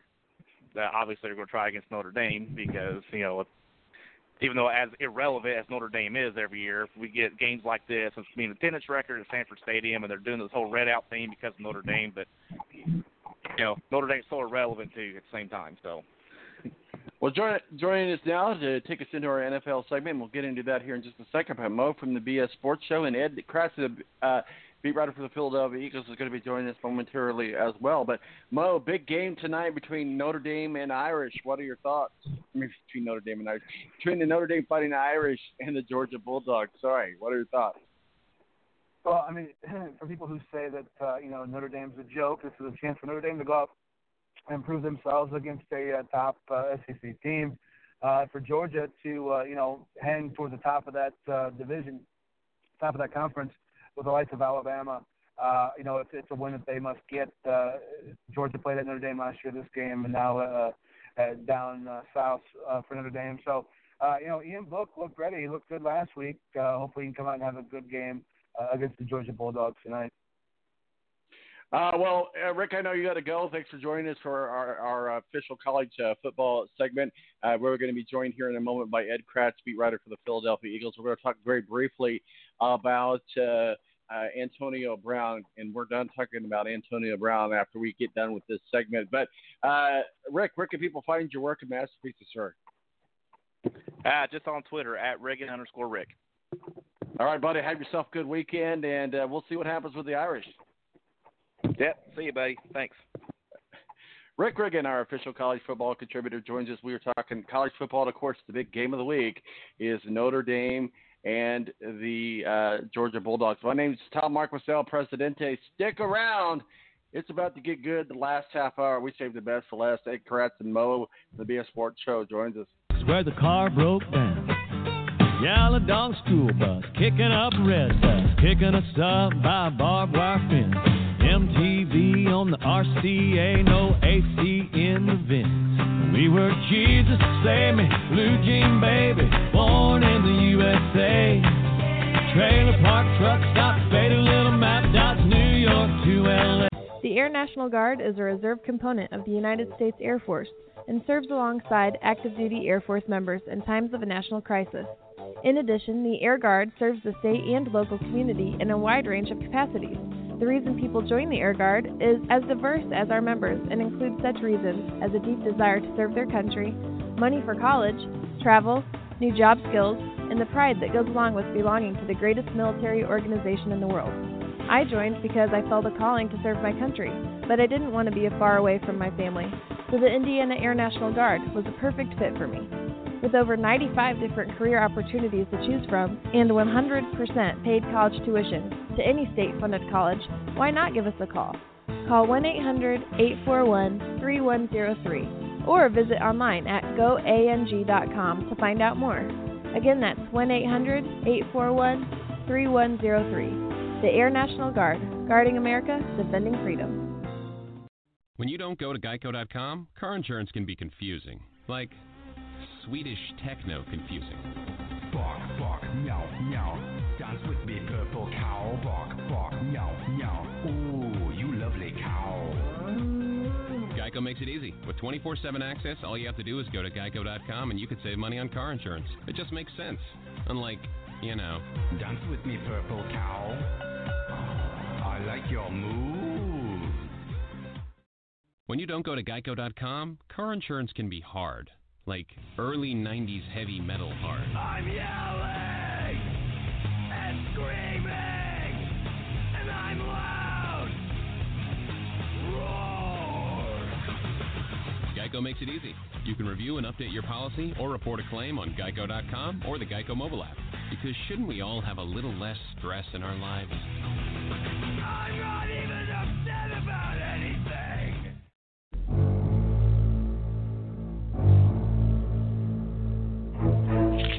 All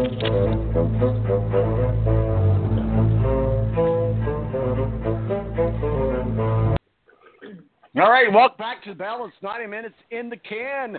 My name is Tom Marcosel, Presidente. 917-898-516 is our digits. Thanks, guys, for sticking with me for the first hour all by myself.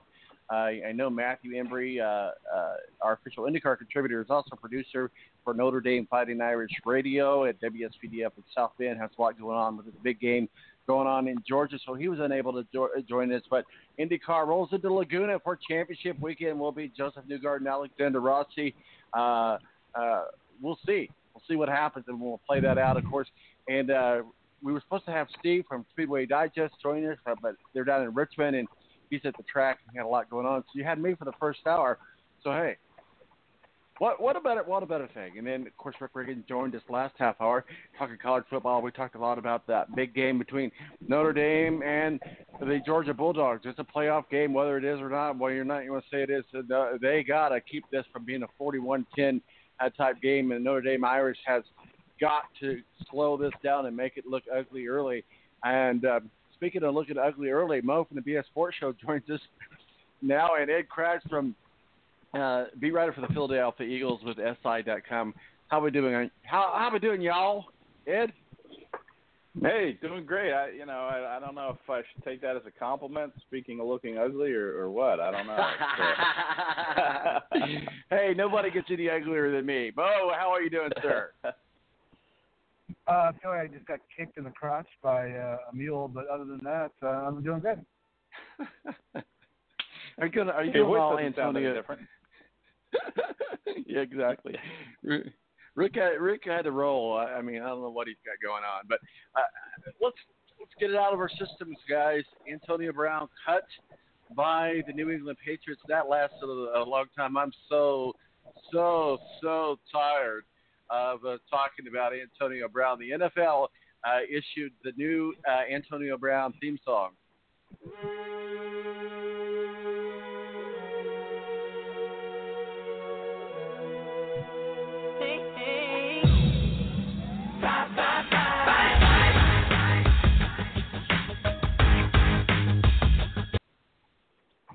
Bye. He's not going to be on another team. Let's. What a fitting thing, the NFL to release the Antonio Brown theme song. We'll start with you, Ed Kracz, because you're our official NFL contributor. Speak your piece, because we got other things to talk about than Antonio Brown. I say good riddance. But I quoted this on the show earlier, and you just wait. I don't know when it's going to happen. I don't know how it's going to happen. We're not done talking about Antonio Brown, but the next song is going to be CTE. Go ahead.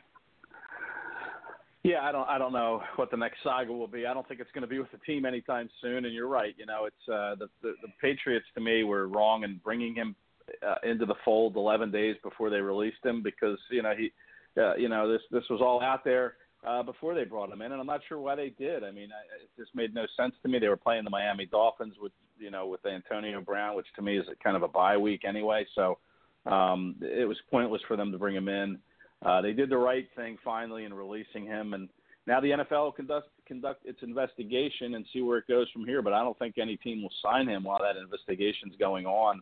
I just think his career could be over. Why would any team, even if it, I don't know. It's just me. Mo, what are your thoughts? I mean, his career is over. It's got to be. There's no way that any team is ever going to sign Antonio Brown again. I mean, as teams get desperate and they feel like they're that one playmaker away from being a Super Bowl contender, you never know. But what's crazy to me is that you've realized now that the Patriots will tolerate one rape allegation, but boy, you get that second one and they're all out on you. One, yeah, you're good, but two, no, they're not going to keep you on the team if you have a second rape allegation. Again, in all fairness, because he's a human being, let's be fair to him. It is allegations. He's not been charged with anything at all. Nothing legally, and to my knowledge right now, I don't even know if there's a criminal investigation open.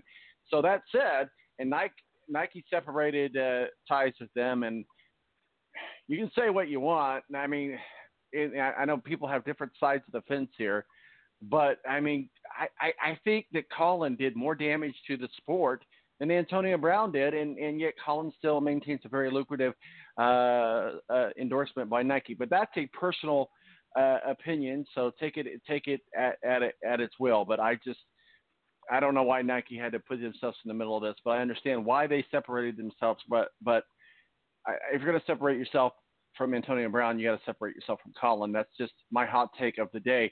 Speaking of hot takes, Ed, we'll go on over to you. Thursday night, we saw the Titans, and I shouldn't be sad because I'm not, because AFC South, but we saw the Titans get totally demolished and smacked in the face by Jacksonville Jaguars, and it wasn't with Jalio St. Nick. It was with Gardner Minshew, which is going to be the next quarterback for the Jacksonville Jaguars. And, you know, I know he made the comment this week that Nick Foles is like a big brother to him, but maybe Nick Foles showed him exactly how to be a really good backup quarterback and take the starting position, because it looks like Nick Foles is not going to be the starting quarterback for the Jacksonville Jaguars, despite how much he's being paid. Go ahead, Ed. Well, yeah, I mean, it looks like that now, but, you know, listen, I mean, it's only been, 1.5 games for Minshew, or, you know, at least one full game that he's been able to do this, and now, you know, it's Minshew mania is running wild. To me, I kind of pumped the brakes a little bit, and, you know, let's see how he develops from here. It was one game. You know, I'm not ready to anoint him the next Patrick Mahomes or even the starting quarterback for the Jaguars. I mean, I know Nick's going to be out for the next, you know, however many weeks here, maybe, 8-9 weeks, but, you know, I want to see Minshew do it over an extended period. I'm not going to get carried away with one game. Yeah, he played well. But I think the story of that game was the Jacksonville defense. You know, they just ran roughshod over that offensive line of the Titans. 9 sacks. Calais Campbell was unblockable. You couldn't stop him. That, to me, was the story, was that defense. And now from here, we'll see how Minshew develops. But I'm not ready to go out on a limb and say, yeah, he's the next starting quarterback for the Jaguars. He still, to me, has to show that he can do it week in and week out. Mo, let's talk about these quarterbacks dropping like flies. We saw Breeze, Roethlisberger, of course. Luck is retired. That's, you know, all of that just keeps happening with these quarterbacks. So you would think, hey, this is a good opportunity for backup quarterbacks to show themselves. The New York Jets, though, I know Donald will be back here in a few weeks, but he's still 2 to 3 weeks out from getting done with this mono. And the more I hear about this, I guess you can actually die from this. I didn't know this, especially doing the kind of things that you'll be required to do as an NFL quarterback. But the New York Jets, third-string quarterback out. They are in need of a quarterback deeply. They're going to have to go shopping somewhere, and maybe they have to go shopping at Aldi's, but I'm just saying they've got to find themselves a quarterback, and where that is, I don't know. Mo, what are your thoughts? Well, I mean, let's be honest. Where are the Jets going this year? Nowhere. So I don't know that it really matters. The one big thing I think that came out of all this is that the Jets have limited kissing in the huddles from now on. So there's no more kissing each other in the huddle to prevent the spread of the mono. Yeah. Leave it to Mo on the spread of the mono. And let's start with the home cards, guys, and then we'll get into some other games. The Philadelphia Eagles 1-1, just like the Indianapolis Colts. But the Philadelphia Eagles have got to make an appearance coming here in Week 3 to redeem themselves, because a lot of people, myself included, have the Eagles going to the Super Bowl against the Kansas City Chiefs. In order for that to happen, they got to get something going here. And I know that we're still early in the season. It's only Week 3, but the Philadelphia Eagles got to come out this week and make a statement. Yeah, I was hoping that Rick would be here so I could get his take on it. I think that's why he bailed, because he didn't want to make you look bad. No, well, they are the undefeated Lions. I mean, they're coming in here without a loss on the record. I mean, they have that tie in the opener, but and Matthew Stafford plays well against the Eagles in his career. He's 3-1 against them with 9 touchdowns and 1 interception. And that Eagles secondary is a big concern. They gave up 200-yard receivers to the Falcons. I mean, that was a hard-fought physical game Sunday night in Atlanta. The Eagles had plenty of injuries piled up. They played basically that game without Deshaun Jackson and Alshon Jeffrey, and then Dallas Goedert, their tight end, couldn't go. So really 3 of their 5 offensive weapons were out of the game. And And they almost won it, which is remarkable. I mean, they had the lead late in the fourth quarter, and then they gave up the 54-yard bubble screen touchdown to Julio Jones. So, I thought they played as well as could be expected after they lost 3 of their top 5 weapons. So, but now they're banged up. Deshaun Jackson's not going to play Sunday. Alshon Jeffrey's questionable. Goddard's questionable. I'd be surprised if either of them played. If they played, I don't think they'll have the big role. So now you're looking at guys that weren't even part of the game plan to start the season, Matt Collins and the rookie J.J. Arcega-Whiteside and Nelson Aguilar, who had a big drop in that game late in the game that would have been a touchdown probably that would have given the Eagles the lead in the last minute and a half. So, you're counting on these guys who aren't even part really of the game plan to start the year. So we'll see what Wentz is able to do. Having a week to prepare with them should help. They were kind of thrust into action last week. Some of them didn't even really know where to line up. It was kind of chaotic inside the huddle. But this week they're preparing like they're going to play, and they will play. But the concern is on the defense, stopping Stafford and, that run game. I know Matt Patricia is going to try to shorten the game up a little bit.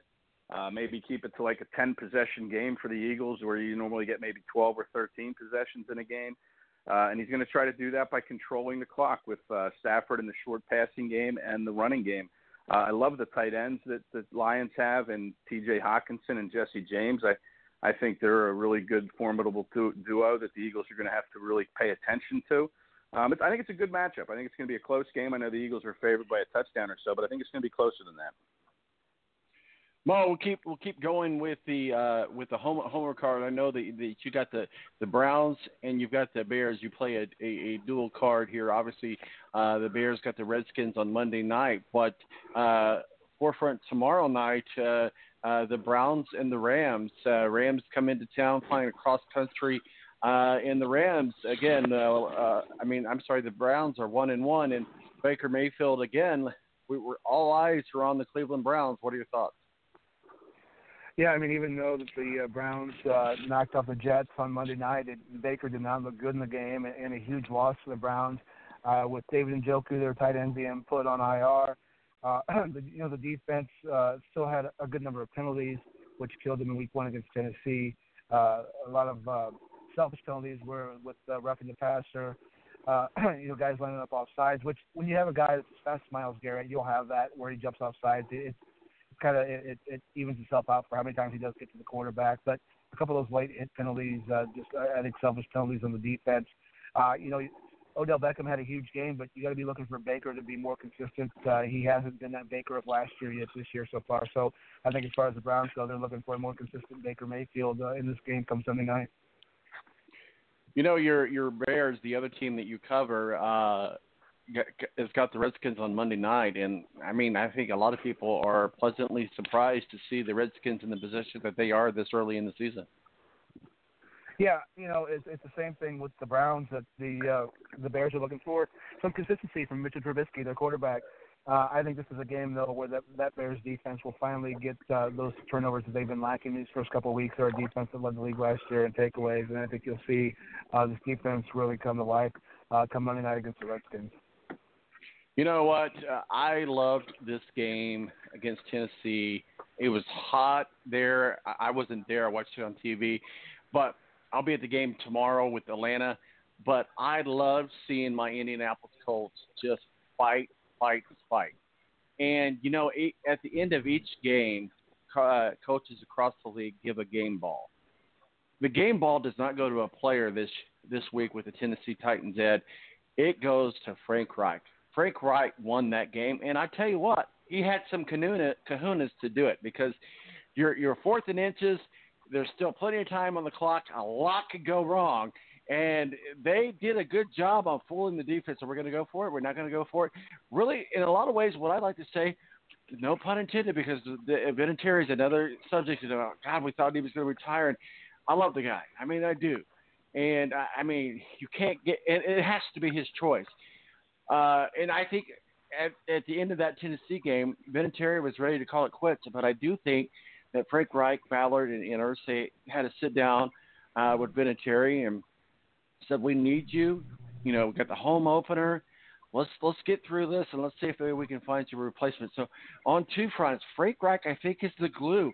Frank Reich won that game I go back to that play. It could have gone a different ways, and it was a very, very ballsy call to make because a lot of coaches this early in the season would say not going to go with it for 4th and inches, and they did, and they won the game. Frank Reich deserves the game ball for last week's win. Ed. Well, you know how I feel about Frank Reich. I mean, I absolutely love the guy. I got to know him when he was here in Philadelphia as the offensive coordinator, and him and Doug Peterson were kind of the brain trust in that 2017 run to the Super Bowl. And you look at that team, and the Eagles went for it on 4th down a lot. And Doug Peterson is very aggressive on 4th down. It doesn't matter whether it's week 1, 2, 3, or week 16 or 17. He likes to go for it on 4th down.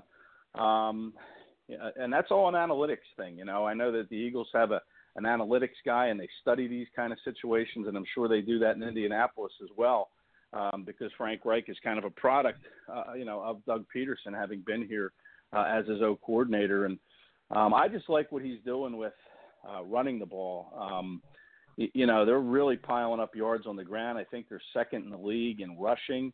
And I know in this day and age, the run game takes a back seat. It's a passing league, but the run can set up so much with play action and underneath throws, and I just like what he's doing, especially when you had to put Brissett in there kind of at the last minute. So now he's really put an emphasis on the run game. And when the Eagles went to the Super Bowl with Frank Reich as the coordinator, the Eagles were the 3rd best team in the league in running the ball.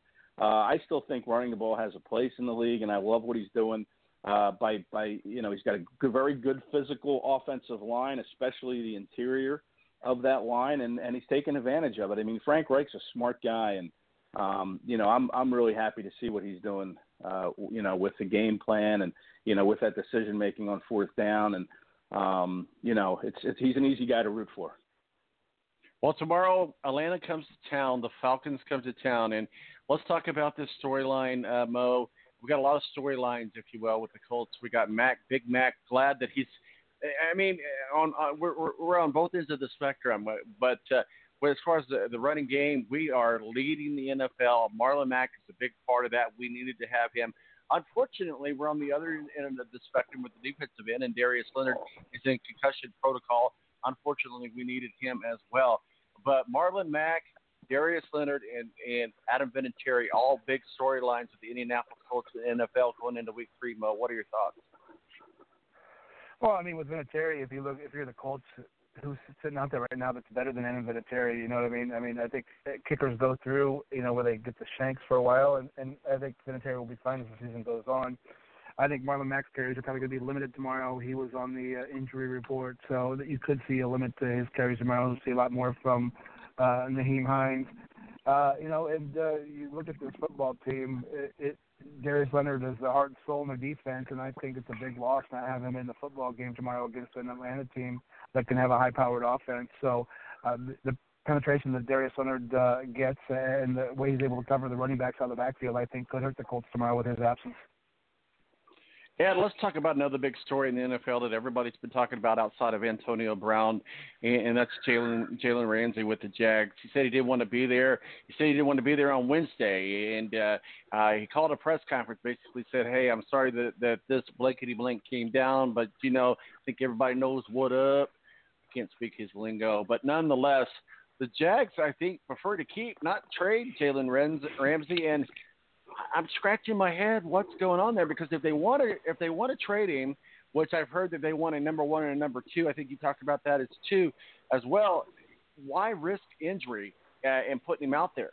Or maybe they're clever like a fox by putting him out there, like you mentioned to me offline on text, I believe it was you, that said, if he gets hurt, they could trade him in the off season and they have nothing to lose. So maybe they're clever like a fox, but what are your thoughts on this Diva Ramsey Jaguars thing? Because they're not going to trade him in division. You would think that maybe Tennessee would want him, but they're going to. If Tennessee picks him up, it's going to be big time cost to Tennessee, which I don't think that they're going to be able to do. So they're going to go somewhere outside of the division if they're even shopping him. Well, him and Doug Marrone don't get along, and that's probably the real thrust of this. They had that blow up on the sidelines, so. I'm not sure they're going to trade him. The owner came out Thursday night and said, he'll pay him whatever his worth is. He doesn't have a problem with it. So maybe some of that talk has died down. I know the Eagles were kind of in pretty heavy with him. Every team has touched base about Jalen Ramsey, but you look at Howie Roseman, who is very aggressive in making trades, and the Eagles certainly could use somebody with that type of star power to play on the corner.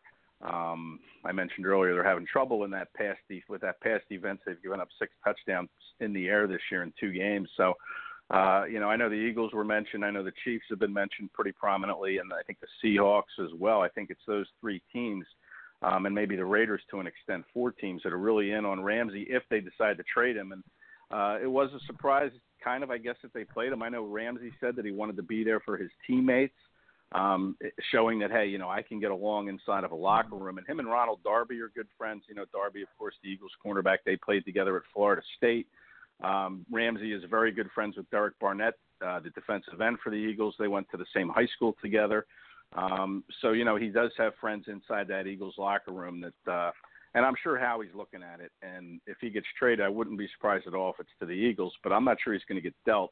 And then again, getting back to playing Thursday night, I mean, yeah, you could trade him if he got hurt in the off season, but if it was something catastrophic like an ACL or an Achilles, then you're going to lose some value, of course. But Jags decided to play him. Ramsey wanted to play, and now maybe things have quieted down on the trade front. I don't know. Things have gotten quiet, but sometimes when they get quiet, that's kind of the calm before the storm, and then a deal gets done.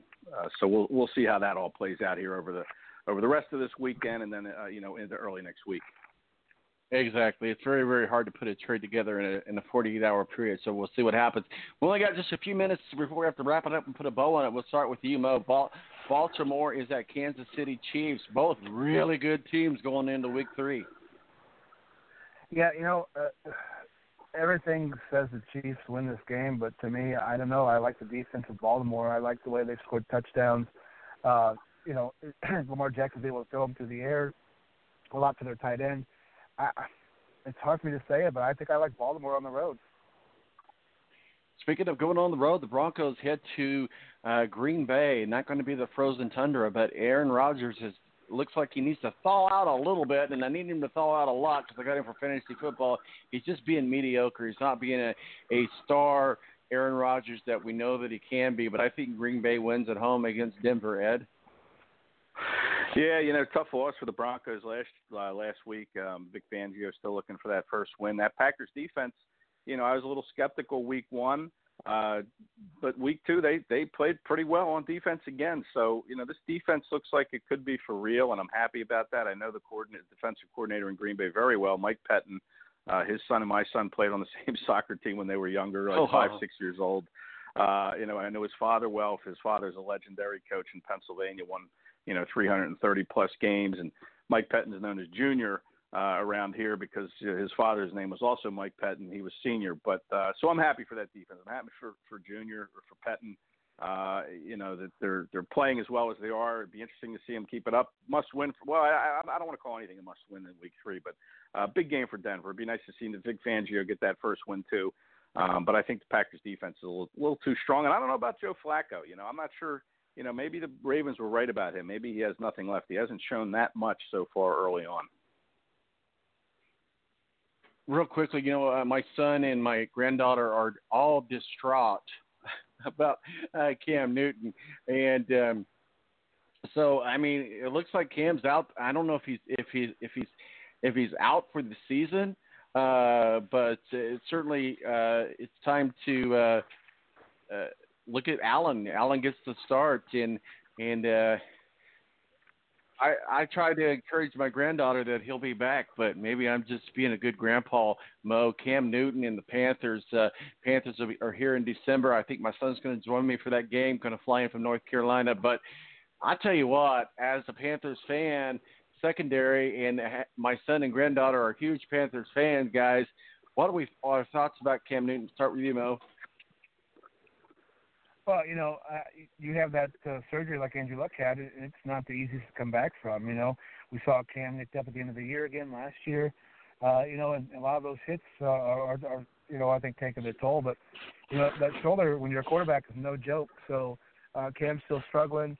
They haven't got the ball to Christian McCaffrey a lot. And I think Arizona is not as bad as we thought they were going to be. So I like the Cardinals in this game.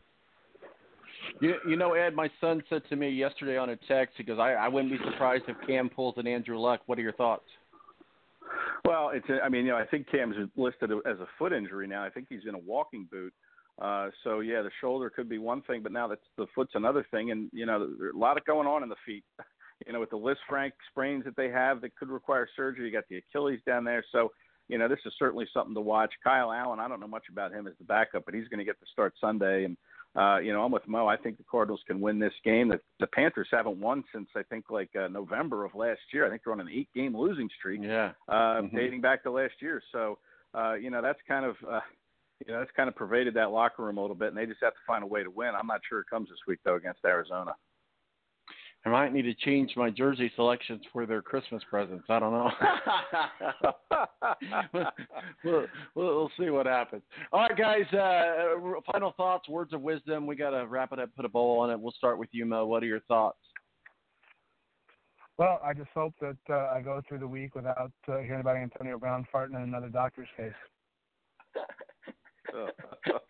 If you're a doctor, I don't know. I don't want to get into all the graphicness, but if you're a doctor, I would think that comes with part of it. I don't know if I'm a doctor, I'm not going to be suing for a fart in the face. If that's the case, man, you know how many Dutch ovens I've given over my lifetime? Yeah. It just doesn't get any. It just I couldn't stop laughing when I read that story. But you're right, Mo. Thanks for joining us. Where can people find your work and masterpieces, Mo? At Mo Radio Show. All right, buddy. We'll talk with you soon. Mo for the BS Sports Show joins us always. Gives us the lighter side of things. Ed Kracz, beat writer for the Philadelphia Eagles and SI.com, our official NFL contributor. Ed, any final words of wisdom? Just the penalties, man. Watching that Thursday night game, all the flags, and I read a stat now we're holding. I guess, there's this increase on calling holding penalties. There's been 70 more holding calls this year on the offense, and I hate a game with too many penalty flags, and I really, I like to see a clean, well-played game. I just think they're really over the top with these penalties, but this is what the owners and I think the coaches wanted was more penalties on holding, and they're getting them. So hopefully that'll lighten up as the season goes along. Ed, we appreciate you joining us. Where can people find your work and masterpieces, sir? Hit me on Kratzy at Kracze. You can find me there. Yeah, we'll find you there for sure. Ed, have yourself a good weekend, sir. Thank you, sir. You too, Tom. All righty, bye-bye. Ed Kracz, beat writer for Philadelphia Eagles, SI.com. You can find him at Kracz. Really easy to find on Twitter. My name's Tom Marcos, El Presidente. Thanks for not pulling your eyes out in the first hour with me. I know Matthew Ebury, WSVT up at South Bend has a lot going on with the Notre Dame Fighting Irish. And we'll see what happens with INDYCAR Championship weekend. Is it going to be Josef Newgarden? Is it going to be Alexander Rossi? Who's it going to be? We will find out. Remember, you heard it first from me. Alexander Rossi is going to win the championship. I gave you all kinds of predictions today. Make sure you follow us on at T-Balance. My name's Tom Marcos, El Presidente. And remember, don't drink and drive in cool. We do this thing called The Balance every Saturday morning. We say goodbye to Antonio Brown and the NFL. I'm out of here. Deuces.